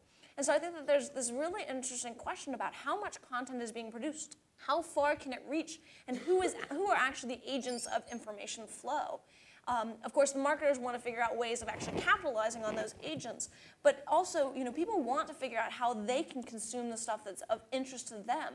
And things do have that viral growth, and that viral growth is very powerful, but it's also very slow for most things, right? There are certain players that actually help that along, right? Like Boing Boing mentioning, some sort of fan consumer site will speed it along really, really fast. Tom mentioning something will speed it along really, really fast. But that's very small amount of what actually gets out there and what kind of fan material is there. And that's where you have to, the other component of a lot of these technologies is to what degree are people just surfing? One of the really important things about YouTube, in terms of when I've been interviewing college kids, is just the tags, right? The tags are the dumbest thing. They actually tend to have no relevance whatsoever. But as one 19-year-old said to me, they're a pot smoker's dream. You can just sit there clicking, and you get content over and over and over again. Right, and there's something really fascinating about that, about like when is surfing, what kind of surfing goes on, and how does surfing support this? Right, a lot of search. If you look at teenagers and college kids, they're surfing random things just to see what will come up. Right, what cool thing can they find? That's certainly how they're using a lot of these sites. Is that they're clicking on links randomly just to see where they'll get, and that becomes a really powerful thing, but one that's very difficult to harness. Right. Who knows where they'll end up on these random surfing expeditions? So we're about ready to open it up to questions. Are there mics out there already? Or over here. All right, over there and then over here. Great. My name is Eric Fleischer with World Wrestling Entertainment. Sorry, I'll start again. My name is Eric Fleischer with World Wrestling Entertainment. I think one of the concerns that we as a company have with the idea of a fan community is that a lot of people have spoken about the idea of relinquishing control of your product, of your brand. And that can be positive when people use it in a positive way, but it can be extremely negative. There are tons of MySpace profiles out there of, our brand and our superstars that are being done in a truly negative way. They're actually, creating fake appearances. They're actually having conversations with other fans. And while I would like to say that, fans are intelligent enough to be able to distinguish between one or the other, they're not always. So they might be thinking that they're talking to John Cena and that if they go to the local Toys R Us, they're going to find that. And they can run themselves into a lot of danger. What sort of controls have been put in place in the communities that you know about to keep a handle on those things? I mean, yes, those people who create these fake profiles are tremendous fans of the product. We want to encourage that kind of fan. But we want to be able to have a level of control of it. Sorry, go ahead. No. The controls, I mean, MySpace is actually putting in a ton of controls, which is actually pissing off most fans pretty quickly, because they're making it so that the labels have controls over the band sites, and that's where they're really starting with this from. This is a problem, since the beginning of the web is, what is real, what is not, how much literacy do you have, what are the balances of it? And from my point of view, like, there's a level of education that goes on about, like, what are you actually consuming? Is it something that's fan created? Is it something that's actually the person you think you're talking to? So, for example, for me, this actually goes way back. I created the first Ani DiFranco fan site 10 years ago, long time ago. And I got letters every day from people who thought I was Ani DiFranco, which was, pretty funny, and I was really humored from it until I started getting detailed letters from people who had gone through various levels of rape, domestic abuse, and child abuse. And I was in a really hardcore conundrum because it's like I wasn't really prepared to deal with that. And to be a 18-year-old kid and have minors telling me the details of how their parents were abusing them just because the person that I was respecting as that I was a fan of a musician who happened to talk about a lot of abuse. And there was a challenge there in terms of what kind of control goes on, and which is one of the reasons that I was able to work with, the actual Righteous Babe, the people that owned them. And that was where one of the best lessons that I had during that was that there's an opportunity, rather than flipping out when your fans are doing things, to work with them, to redirect information, and to figure out a balance with it. And for a lot of the most active fans, what's going on MySpace for like bands and whatnot, is that these are bands that can't afford managers, bands that can't afford this, but have active fan bases and can't afford to spend the time doing it. And they've started actually engaging with the company and allowing the fan-created profiles to trump the label-created ones, which has been a really powerful thing. In terms of your own situation for, what kind of control you want, I don't know that this is necessarily bad. And I think that this is where I guess maybe you guys can speak to this far better, but when people create complicated profiles, they start a conversation. And yeah, you've got 12-year-olds who can't tell the difference, sure, but you have a lot of 12-year-olds who have a very detailed understanding of what's going on. There's a great study that came out that I just saw hot off the presses yesterday about the fact that these young people, they're assumed to not be able to tell reality online, reality from fiction. The fact is that they're doing so quite fine, but they're having a field day with it. They're enjoying these, pretending that they are Harry Potter. It's just fun.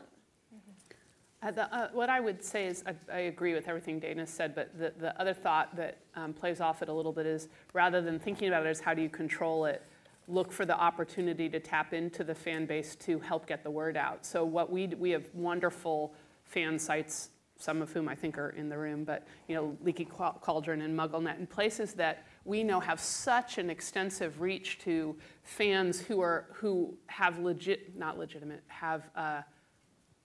appropriate, there's no good word for it, but the kind of interest that we want to reinforce. And we sometimes enlist their help in getting word out, as does Joe Rowling, about if there's someone who's selling phony autographs or something's occurring on eBay they don't like. Rather than controlling, use that very network to get word out about, go and respectfully, because to Dana's point, some people may actually get the distinction and are sort of enjoying the fun of it. But in the meantime, for those who you think might be being victimized, you can actually give them the alert that these people aren't real, proceed at your own risk kind of thing, or whatever the appropriate language is. I just want to clarify with that, because I think there's something very important here. When fans are engaged, they don't want negative appropriations, like really problematic appropriations either. They don't want people to be making money off of it. They get very upset by, like the fans themselves get upset by people being really manipulative of it. And if you have a really active fan community that you're supporting and engaging with, they'll do a lot of that legwork for you. I mean, within the Ani DiFranco community, it's all fans that are stopping the illegal eBay bootlegging and the really terrible stuff that's been sold that's problematic, because they love her. They really want her to be able to do what she's doing and make a living doing so. And so that's the power that you have when you activate that base, because They do a lot of that education for you, and they do a lot of the stopping of the terrible manipulations. Well, am I the only one here who finds it a little ironic that the question about the line between fake and real comes from a representative of professional wrestling? I mean, I don't mean to pick on it, but it's clearly part of the business of sports entertainment to play with that line just a little bit. And there's been a fair amount of work that suggests, by Sam Ford, among others in our group, that shows that the performance of wrestlers in the audience has been absolutely helpful in generating the suspension of disbelief the audience is engaged with.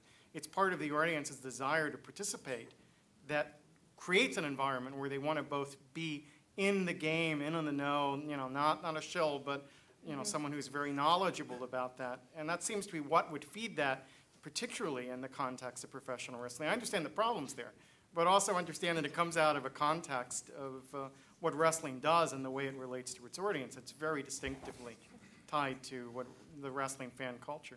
And this was not included in my bio, but one of my personal claims to fame is that in 1996 I created the first WCW Nitro Girls website, which was a lot of fun to work on, and I really do enjoy professional wrestling. So. Okay, over here. Since we're talking about, Dana, you represent Sorrel, so much information about MySpace, and it does seem like a lot of what we're talking about is confusion in that, or trying to find the line between marketing and supporting a fan community. For our generation, we're very resistant to commercialization. There you go. Okay, now there I am. For our generation, we're very resistant to commercialization. The generation behind us has grown up with so much more of it.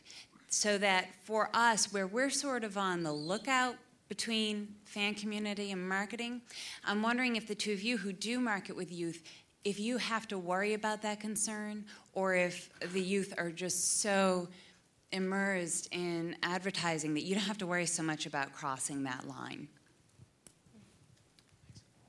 Well, I mean, I don't know. I guess I'm conflicted in exactly how to answer this. I would say that in general, because we're a kids site, we have so many restrictions around how we advertise, and we have to be very clear about what is an advertisement versus what is not.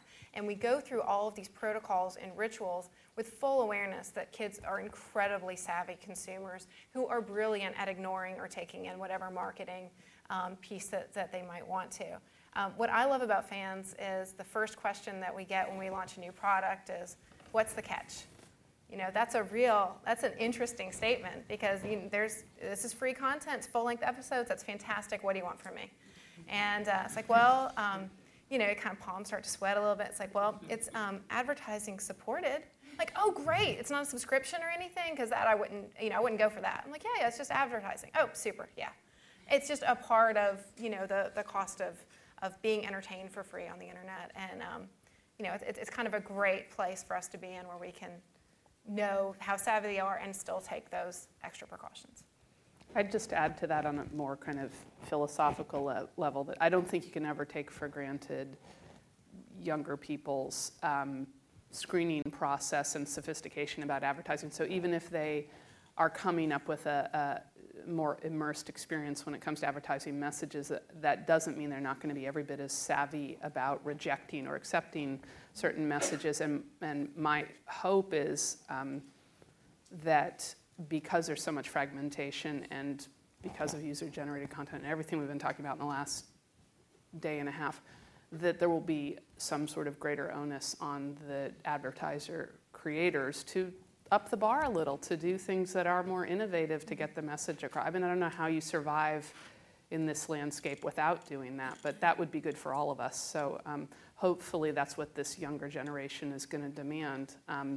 And that's the key word for me, is that they can demand it and they can reject it, whereas perhaps our generation, or maybe I'm even a generation above you, didn't have that ability. We could go off and whine about it, or we could talk kind of academically about it, but there's not really much we could do to reject it, and they can now, so it's great. And I think even with advertising, content is king. If you're advertising a video game that kids are interested in getting a first look at, they're going to watch it again. Have no problem that it's in a commercial format. But if it's something they're not interested in, And I can't think of a single advertiser that would be uninteresting to our audience right now. But no, of course not. But if it's not interesting, then they're going to reject it wholesale, whether it's put in an entertaining format or not. And I guess I have 3 short points to that. One, I've had the fortune of actually sitting in when MySpace tries to run its what advertisements do you pay attention to marketing things with teens, and it's really funny because they're so used to it that they blank most of it out, and they couldn't remember a single ad for these marketers, and I was just laughing the whole way through it because they're just, they're like, you don't make relevant ads to us. We're not opposed to ads, we're used to them, but they're not relevant. I know there are car ads out there somewhere, but I don't pay attention because I can't buy a car. Right? So there's these really interesting conversations about, like, to what degree is this supposed to be relevant? How do you actually deal with relevancy? The second thing is, if you haven't taken a look at Rever, which is where Lonely Girl 15 went to, I really recommend it. It's a really interesting switch in the advertisement planning, which is that that you get paid to share the videos if somebody clicks on that ad, right? So if you take Lonely Girl 15 and you put it up on your live journal, right? And one of your friends clicks on the ad at the end of the Lonely Girl 15 video, then you get a small amount of that money, right? Which is interesting because it's motivating people to not just share content, but to share content and encourage ad clicking. That's going to be a really interesting paradigm that has huge question marks for me. And the third small point is that we're talking American. Advertising is undoubtedly the economy of a lot of this stuff in the US. It is not global.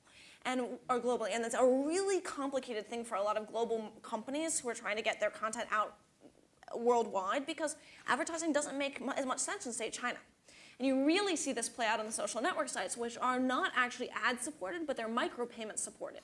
So, for example, on a site like QQ, you can buy a donkey to shit on your friend's profile, and then they have to pay to clean it up, right? What? Right. But this is common practice, is these little, like, 5 cent here, 5 cent there, silly, ridiculous, absurd kind of activities that are the economic measurements there that I have to imagine. I'm still waiting for them to be implemented here. I really want to see the 14-year-old boy in all of us come out and be like, oh, I know exactly what I'm going to do with this. You know you're first. So there's this interesting question to what are a lot of the paradigms that we're understanding around marketing and around advertising because we all live here, or we live, and frankly, the UK and Australia are following the US lead in terms of advertising structures. But China, Korea, totally different world. And I think that as we talk globally, we have to think about the effects of that because the advertising there just is not effective for entirely different reasons. Okay. Yes, yeah.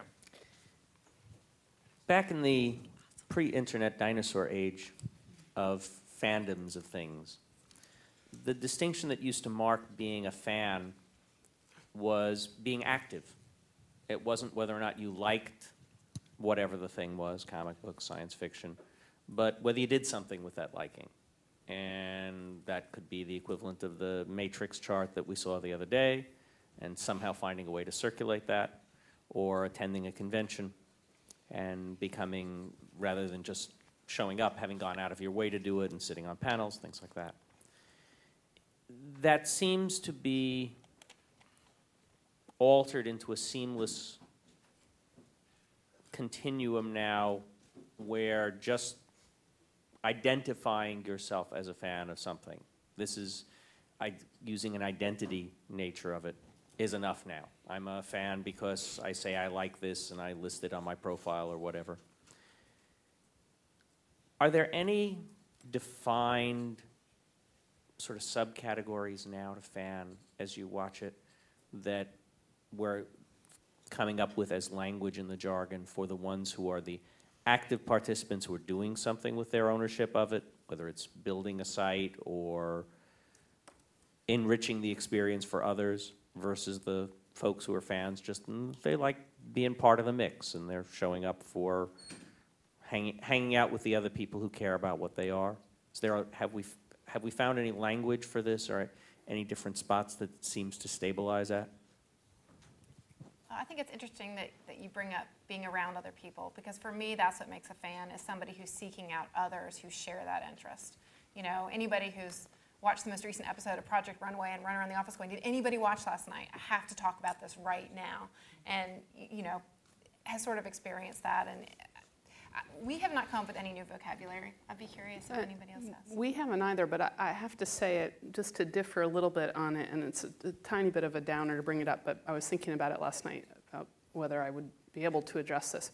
One of the things that I've learned with Harry Potter is how deeply personal the connection to the property can be, whether many people choose to interact with others through the experience, but for example, whenever one of the new movies is about to come out, we inevitably get my office, somehow they all get routed over to my office. We get calls from families, parents, or teachers of children who have 3 to 6 weeks to live, who want nothing more than to see the Harry Potter movie. And who, you know, so we do whatever we need to. We rally whatever it is. We put my assistant on a plane who will fly to Canada and drive 5 hours and take a DVD to a home, sit there with a child who will watch this movie, and it gets very, very emotional. Many of these children have passed away a week or two later. Our offices are still in touch with their families.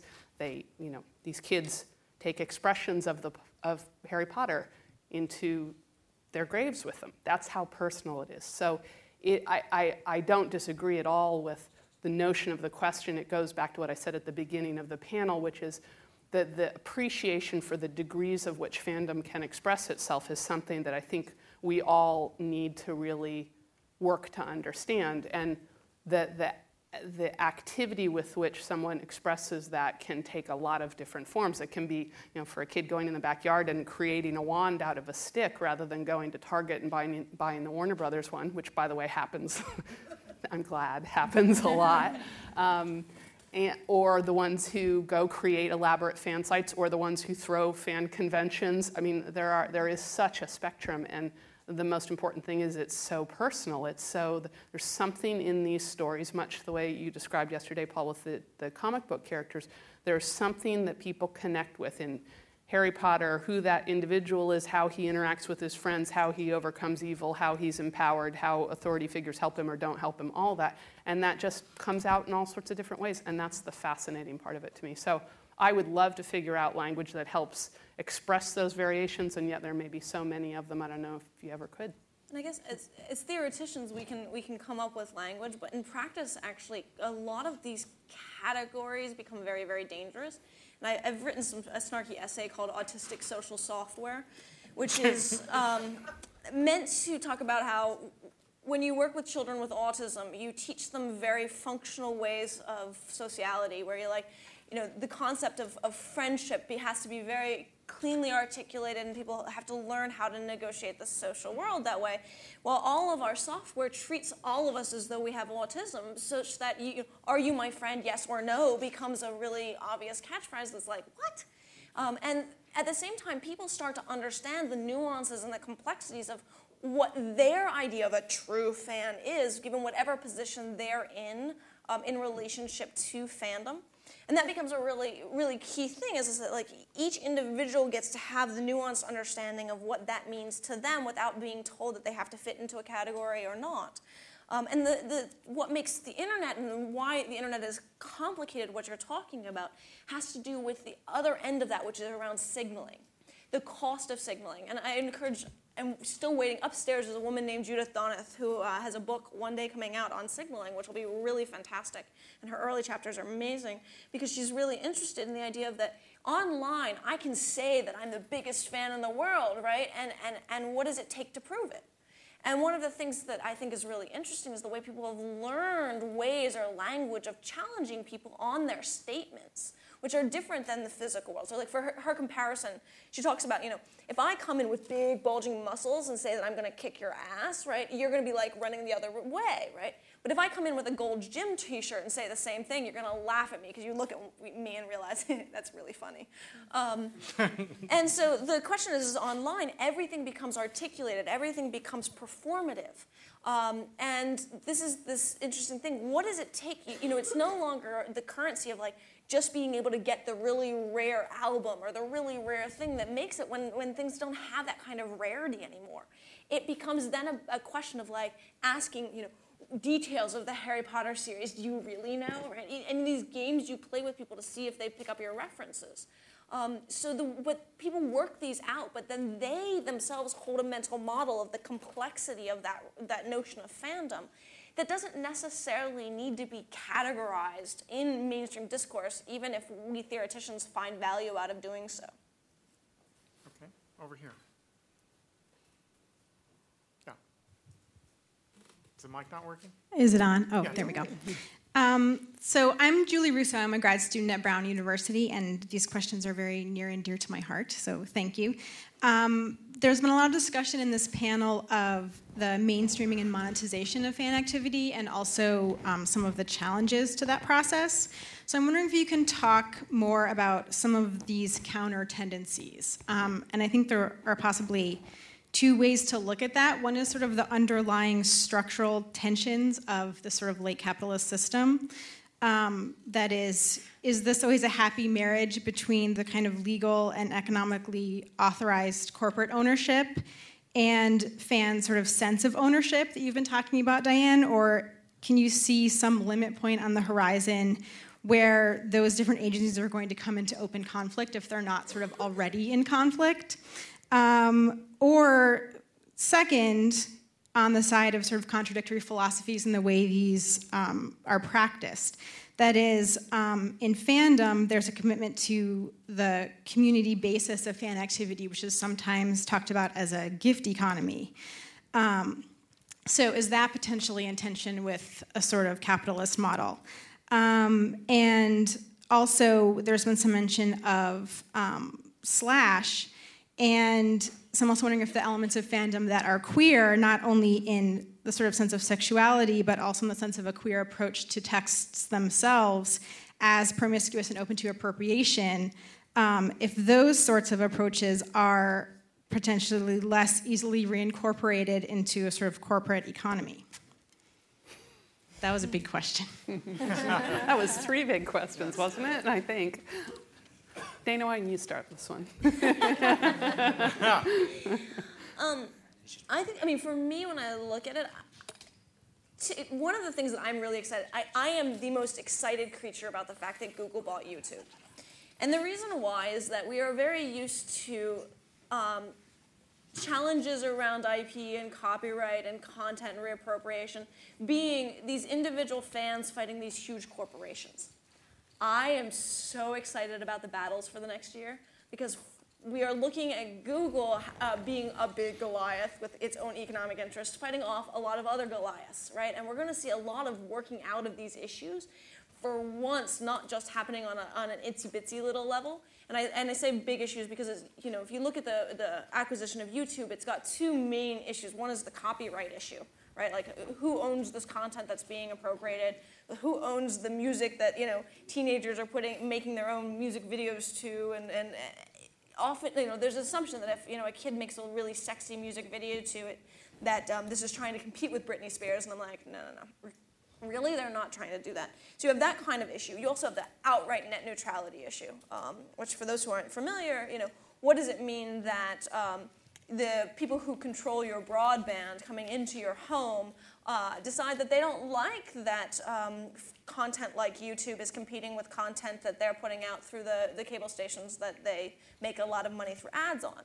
So I look at this and I think that there's a lot of legal interesting issues that normally would be fought out on a much smaller scale, and I think that you're going to see 2007, 2008 being mass fighting out of Goliath. That, I think, is really interesting in terms of an opportunity.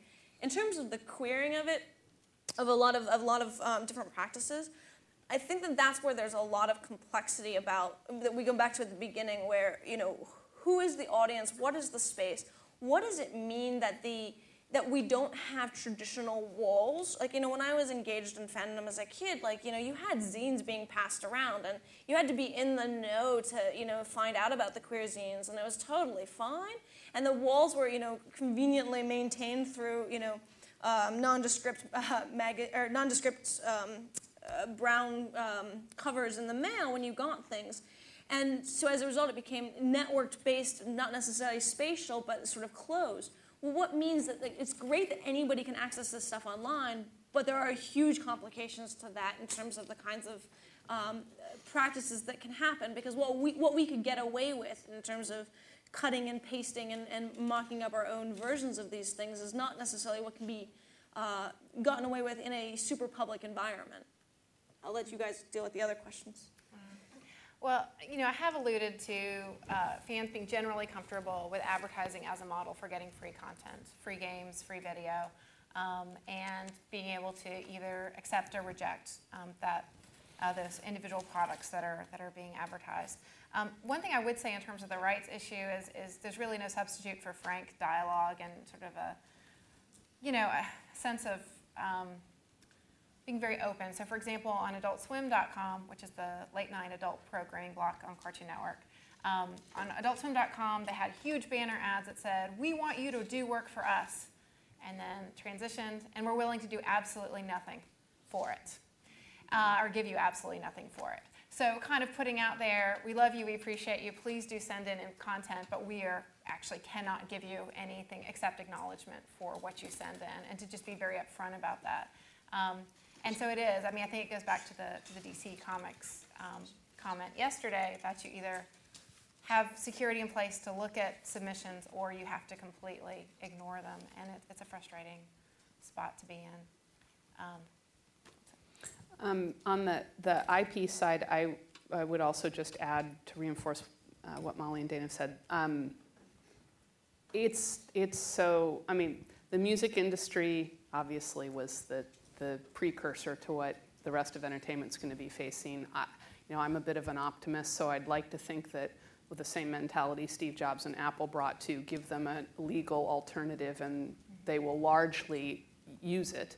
The same will hold true as we move through the process of IP in the future. I think the key is that studios, media producers, whatever you want to describe them, need to acknowledge it's coming in some form. It doesn't mean hands up, it's all going to, the user generated or however we want to term it, is all going to turn everything upside down and consumers will win. It's not that simple, and I think that ultimately fans, again, as the sort of core behind all of this, so respect the creators and the creations that have been created, that they're willing to a certain extent to acknowledge that, so long as there are options to be able to engage in it. And that moves quickly to the slash fiction or the I actually haven't heard the term queering before. I don't really know what to say on that point other than what I've said already in the panel, which is I feel like it is a legitimate form of expression, but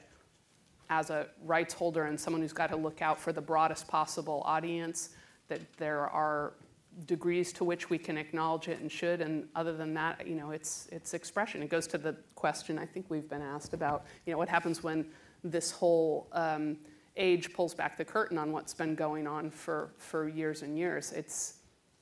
I don't know that it should change much other than let those people who want to connect do so more freely, and but not necessarily have it roll over into other audiences who aren't looking for it. On a slight, go ahead. I was going to say, on a slight tangent, but I think it's important to put this in context, is that these networked publics, these internet networked publics that you're seeing, have 4 properties that are unique to mediated environments that are not necessarily exist in unmediated environments that we're often used to discussing with that. And that's persistence, searchability, replicability, and invisible audiences. Right? Stuff sticks around. You can search for it, which means that you can find things often in ways you didn't mean for them to be available. You can replicate them, which means that like a conversation that you have in private with your friends on IM gets copied and pasted into a blog, and voila, it's out for the conversation space. It also means that you can replicate a lot of the, this low-key, little jokey videos that you meant for you and your friends to laugh about the way that you were, playing with a lightsaber, and all of a sudden it's replicated in a lot of other places. And finally, invisible audiences. You don't know who's seeing what you're saying, what you're doing. these properties, while they existed in television, they existed in radio and whatnot, are really a part of everybody's life in these network publics, which means that it fully complicates the way that individuals are using and consuming, and it complicates the relationship between fan practices and the industries that it's connected to. Because in many ways, fandom couldn't be easily searched for example, and now you throw in your name into Technorati, your brand into a search engine, and all of a sudden you can see all kinds of ways that it's being used, and so can everybody else. Right? And so one of the things that for those particularly in the industry is to remember that these 4 properties are complicated things, and to think about how you're interacting with these properties, both as fans and as producers of content, because they're not going away. Like, you can't actually build the walls now that we've torn them all down around these properties. And we're also dealing with a generation who's growing up with that being a part of everyday life that only celebrities of the older generations ever had to deal with. So that's really complicating a lot of these processes. Okay, there's a question in the back, and I'll go down. Hi. My name's Amber. I work at an interactive ad agency in Brooklyn. I'm an account planner. We deal mostly with entertainment clients, and we do tons of stuff with MySpace and other social networking sites. And we try to make sure everything we put out there is really engaging for the fans and gives something back to them and is really cool. But, you'll go on MySpace and you'll see that Walmart has a MySpace page and all these other things that are just sort of plopped there. And I've been sort of thinking, isn't MySpace sort of partially responsible for curating the environment just a little bit? Because, it's sort of their party, and once they start letting everyone in, they're going to lose people on it, and it just won't be cool anymore. So it's sort of like a trifecta of responsibility between the agencies to make sure what they're doing is really engaging and cool, between clients to not be like, oh, we want to be on MySpace and we want a viral video, when these things just don't make sense for everything. And between MySpace, who, it's their environment, and while users have definitely taken it to another level, in order to keep people there, they have to maintain a little bit of exclusivity. What do you think about that? Imagine 118 million people showing up at Harvard Square and the police trying to cope with it. Right? One of the difficulties you have of this site is we're talking mass, fast growth, that nobody is able to actually pay attention to all that's happening, right? Tom Anderson, the site's founder, is on the site 20 hours a day. He has no life. He does nothing but surf the site. That doesn't mean he can pay attention to even a fraction of what occurs. One of the things that they're trying to do, they have, at this point, over 2/3 of their staff, which is well over 150, 200 people at this point, is dedicated to just surfing the site looking for problematic content. What they're going after first and foremost is illegal behavior, right? Outright illegal stuff. For a lot of political reasons, they're trying to find the predators. The interesting thing is that most of their predator sweeps at this point are finding cops, and so they keep kicking off cops instead of predators, which I find very entertaining. They're going after hate speech, and they're going after copyright because they have to, because of all of these pressure points. There's a degree to, when we're dealing with public, life, there's a degree to which it can be maintained and supported by, policing, and there's a degree to which it just can't be. I agree with you that it would be, in a nice world, they have to figure out how to balance that kind of, the kind of manipulation. But they're just trying to keep things together on some basic level, and I don't know that they're going to be able to manage all of the complicated things. And I do think that it's a huge risk. I think that they are definitely in risk territory. Like, I can't sit here and say they're going to be around with the kind of popularity that they have now, even 5 years from now. Like, I can't tell you that. They of course would love to tell you that, and they're going to keep telling you that. But it's not that simple, and it's because of a lot of this stuff. It's because it is so trashy, and I don't mean in terms of naked pictures trashy. I mean it in terms of, just the amount of stuff that's dumped there by all of these different relevant social groups who have different desires for how to use the material. And the fact that there's no cost to creating a profile, right? Like, if you create a profile and 5 people connect to it, there's no cost compared to, creating a profile that bazillions of people connect to. And that imbalance and that difficulty makes it, there's no reason for fans to run around and trash it either, right? They just don't care. And that's typically their approach to a lot of the trash that's out there, is you just start to ignore it because you can't pay attention to everything that's on there as a fan either. And so most of the users of MySpace have no idea the wide variety of stuff that goes on there, right? Like I love, and this has to do with also the way that you actually consume sites like this, right? When non-participants typically come into MySpace and start searching, most users do absolutely no searching, right? What they do is they log into their profile, they look at their friends' pages, they go through their friends' pages. When they are bored, and that is literally the explanation you will get over and over again, when they are bored, they start surfing the network, right? And so if they run into a property, the reason they run into that property is because they're surfing it. The other way that they're running into it is because of the direct marketing behaviors. And the direct marketing is more of what you're seeing them try to stop, because that's actually killing off practice, right? People are not wanting to engage with their messaging systems when they go in and all it has in there is junk mail from Walmart and everybody else. So as a result, they don't read it. The third way that is it's much more insidious is the whole phishing scheme. So one of the main uses of phishing have been that a group of hackers, spammers, whatever you want to call them, have figured out how to get the accounts of a ton of different people on the site. And they have made deals with a bunch of companies, not your big name brands like Walmart, but your sort of lower tier brands. And so they go in and write bulletin advertisements of all of these companies by using all of the accounts they've hacked into. Right? And so they're trying, that is the number one thing they're trying to stop, because they know that it's disruptive on so many levels in terms of practice. But they are literally just trying to keep up. And the technology, this is this interesting challenge, right? Friendster responded to every hack that it had where it lost control by going hyper-control. The first 3 years of it, all they did was take away features, right? MySpace has been responding by okay, this is definitely crazy and we don't know how to take care of it and we don't know what to do, but rather than crushing down on the things that most people are using for good reason, we're just going to try to put Band-Aids all over the place. But it's really difficult. And I don't know that there's a really good solution. Oh, I'm sorry. One more in the back, and then we'll get down to the sky. Okay. Ms. Hughes. Yes, in the back.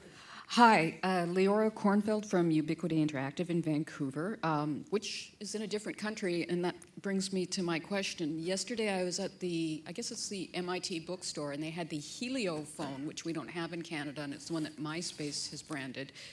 And it made me think about, the way they were marketing it, they had some line about, because you're an addict on MySpace, then you'll want to take this with you. And what I'm wondering about is, to what extent, if at all, especially I'll say corporate, but Cartoon Network and network people and Dana as well, what you've been thinking about in terms of the migration of these behaviors from a web environment to a mobile environment. How much do people want to participate in fan cultures when they're on the go?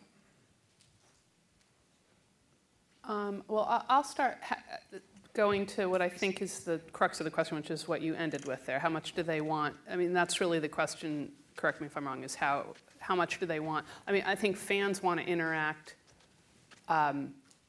with properties they're engaged with everywhere you can organically and authentically give them the experience. I guess it's the challenge. Well, it was discussed quite a bit yesterday, actually, in the user-generated content discussion about, it's not, when you're moving into these different mediums, it's hopefully not just about slapping a label on a form of content that's been shrunk down to exist on a mobile phone, that there is, in the case of Harry Potter, maybe we're asking questions, trivia questions, or we're giving facts as you lead up to the last book, or we're doing something that is more suited to a mobile phone environment than trying to do a game experience on a mobile phone, which is, we've struggled with trying to figure out how to do that in a way that's of the quality level that fans expect and that we feel like we need to strive for. So that's a roundabout way of saying I absolutely believe that if you find the right content to serve up in the various mediums, that fans will absorb as much of that as they are inclined to do. And it's not to say everyone's on every different medium either. I mean, there's, but I certainly think the opportunity is there if you're thoughtful about what the right content is for the various mediums. and I would say that too, that I think mobile phone in particular becomes an extension of your personality in so many ways, from the ringtone that you choose, the accessories you put on it, to your usage of it. You know, are you the kind of person who ducks out of a room when you get a phone call, or, you know, lots of other options. So, you know, one thing that I think we do take careful pride in is creating content specific to whatever medium it is. So rather than taking a catchphrase from a show, we'll do original voiceover recording specific to your telephone. For example, hey, you know, pick up the phone, you know, from, you know, Master Shake, for example, as opposed to just picking up any line of pre-recorded VO. And you also get some really surprising types of applications when you get voice actors into a room and say, okay, well, if your phone's ringing, what do you want Master Shake to say? Got with some really funny stuff. So that's been a big focus of what we do. I think sort of the experience that I picture in the future is that with Cartoon Network, you would have an immersive online experience that you could check in on and maintain via your mobile phone or your PSP or whatever it is that you have with you, so that you can kind of check in on it and maybe extend it, but you're not duplicating that experience. So 2 parts to it. First, for the reference to Helio, for those who have search engines in front of them, search for Damn the Helio, which is an essay I wrote about how Helio made the biggest mistake in its launch possible. They overpriced, they made a lot of things impossible for the audience you'd think they were attracting. All of their ads make you think that they're going after teenagers, but they're priced over $400 with a minimum of $85 a month as a billing fee. It doesn't work, and as a result, their audience, I think that they've sold something like 10,000 units. It's really depressing, actually, for the amount of ads they have out there. That aside, in the United States, we have a huge problem around mobile, and that has to do with the carriers. And my apologies to those carriers that are in the room, but the carriers have a complete control over everything that goes out on their platform. They're starting to see some level of JavaScripting and Java-based apps that will allow you at least to get to the web, but a web experience is an entirely different experience than a local app experience. The result is that nobody can actually put innovative social media out on the phone, which is really harming the ability to do everything social, including fandom, on the phone. There is a lot of desire to do the phone, and you see stuff happening outside of the US. For those who are interested in mobile, I strongly encourage you to read Mimi Ito and Matsuda's new book, Portable Pedestrian, and I forget the third P. Do you remember it? Personal, thank you. And they're in some order that I also never remember. It's a great book looking at a lot of practices in Japan on the mobile phone, including fandom. And a lot of Mimi's work is directly about fandom. And now, and with her older work being around mobile, so they very much connect. And part of how they connect has to do with the way that young people, by and large, have repurposed the phone to meet their needs and to do a lot of organic things through texting and whatnot.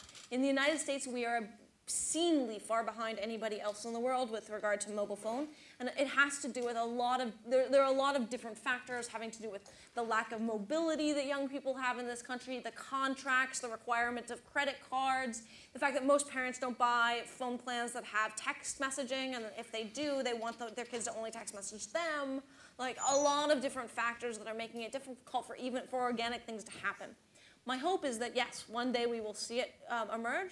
Frankly, I think we're going to see it emerge out of Korea and China first, and you're already starting to see a lot of signs about that kind of thing, because there is a lot, anything that goes through the government in China is allowed on the phones, and it's amazing what you can get through that way, which is actually much more effective to get things through than to get them through T-Mobile.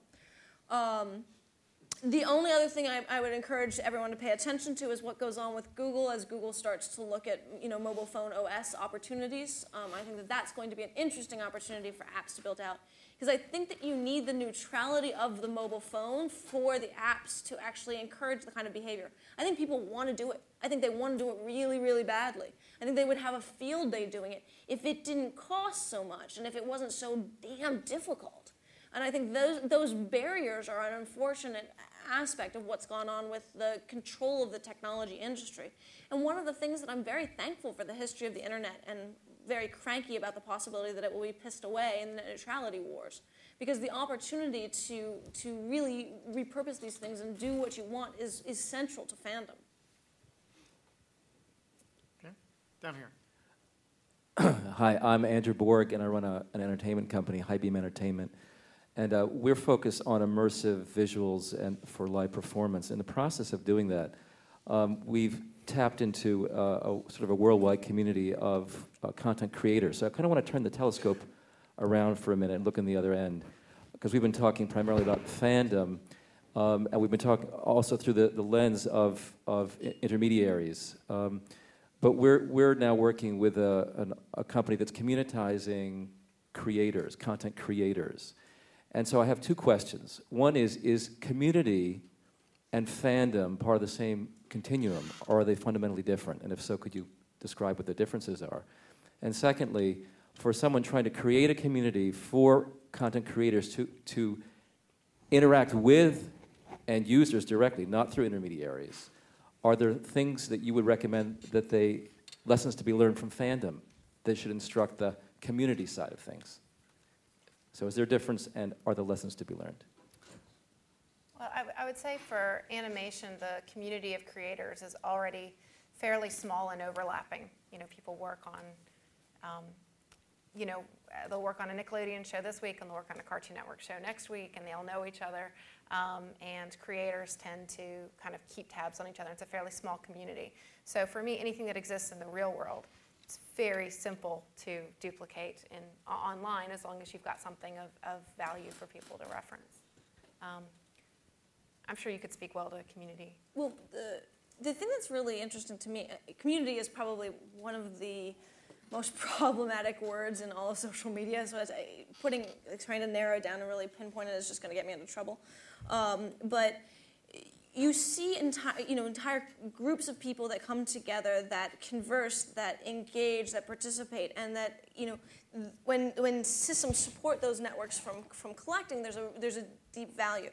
One of the things that you see in terms of fandom online is that often the creators of the content have very little access to their fans prior to a lot of these sites, particularly like the musicians and the comedians and whatnot. What was so impressive to see happen on sites like MySpace is that, and you heard, when we did interviews with bands, we heard this over and over and over again, was just like, oh, I have fans and I can talk to them. Ooh, right? And they'll sit there and they'll spend hours and hours writing and actually engaging with the community of fans because they had never had a situation where they could do so. And for a lot of the smaller content creators, that becomes a very powerful opportunity. And in a way, they actually start to frame the community, which is also very different than a lot of what we've talked about as some of these larger scale fandom practices. And they've also started to leverage this. So, for example, one of the things that bands have used MySpace to do is like, look, I have this many fans. You should give me this gig. You should sign me to this label. Look, there will be people that buy it.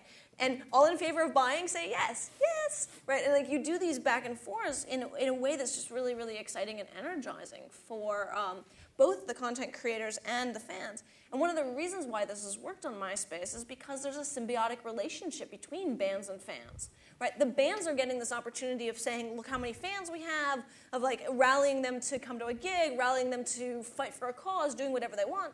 The fans are getting something out of it because they're able to use that friendship to display their relationship to particular cultural positions, their relationship to a community.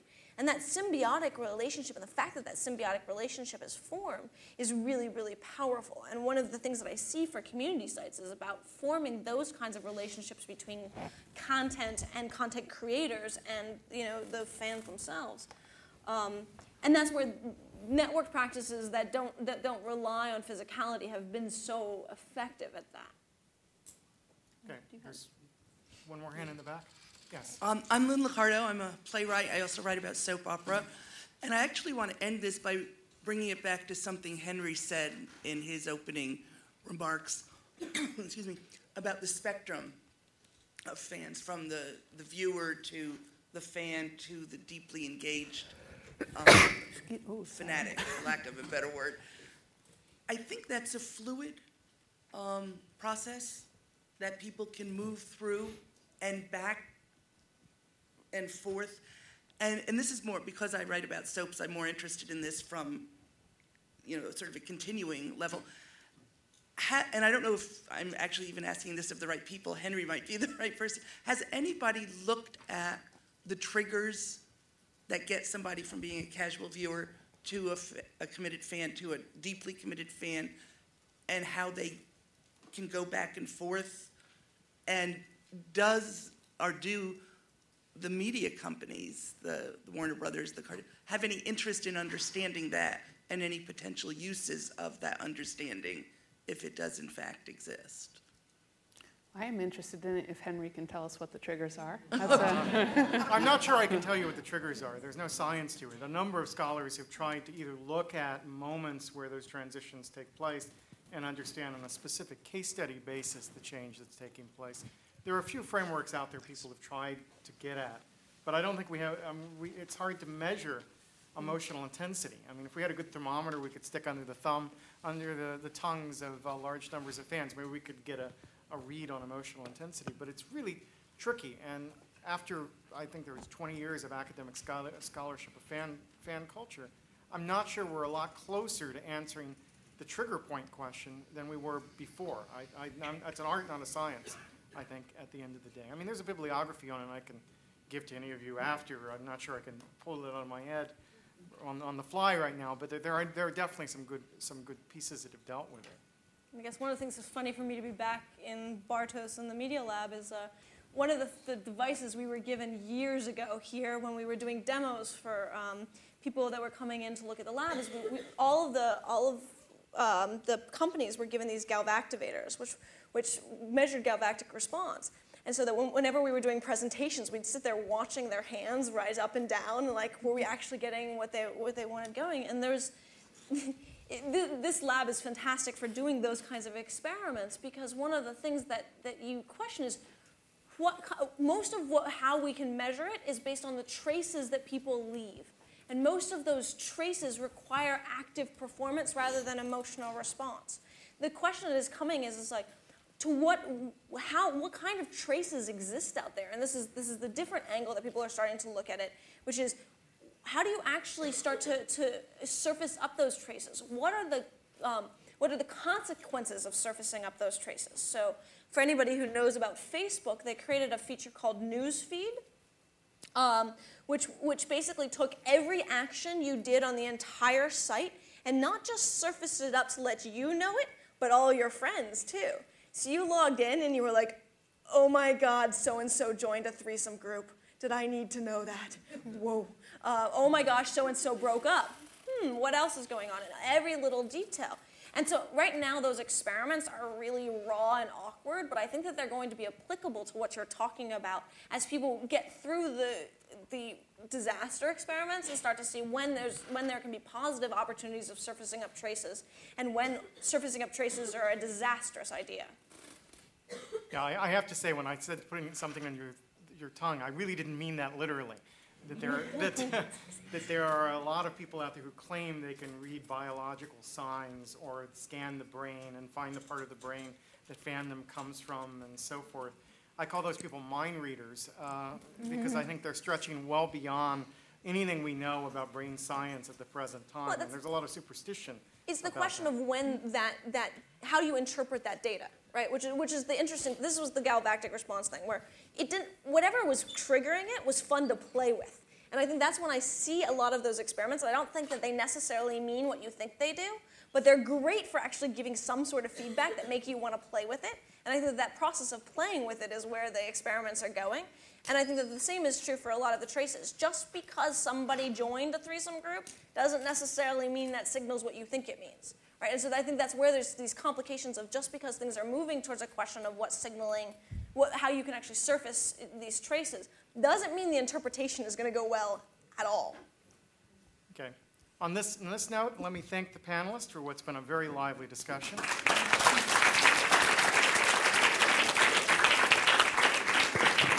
I should add this morning when I was thanking people that I really should have thanked every panelist who's participated here, who've come here on their own company's money, and so in a sense every company up here is a sponsor of this conference and have contributed greatly to making this event a success on an affordable level and have enabled us to make it open to you, free, and so forth.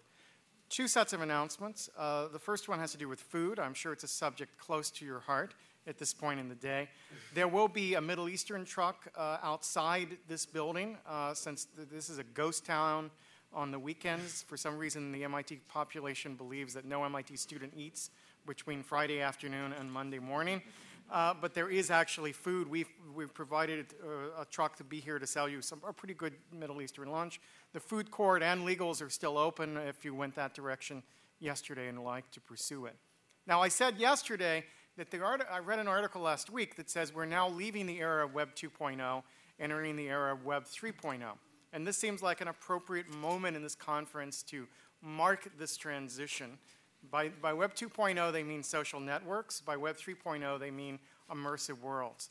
So I thought as we went out to lunch, since we'll be dealing with immersive worlds after lunch, that we could have a countdown like New Year's Eve to the ending the era of Web 2.0 and beginning the era of Web 3.0, allowing you all to feel like you've been here in an historic moment where we've seen the transition from one era to another. So I'm hoping everyone will join with me now.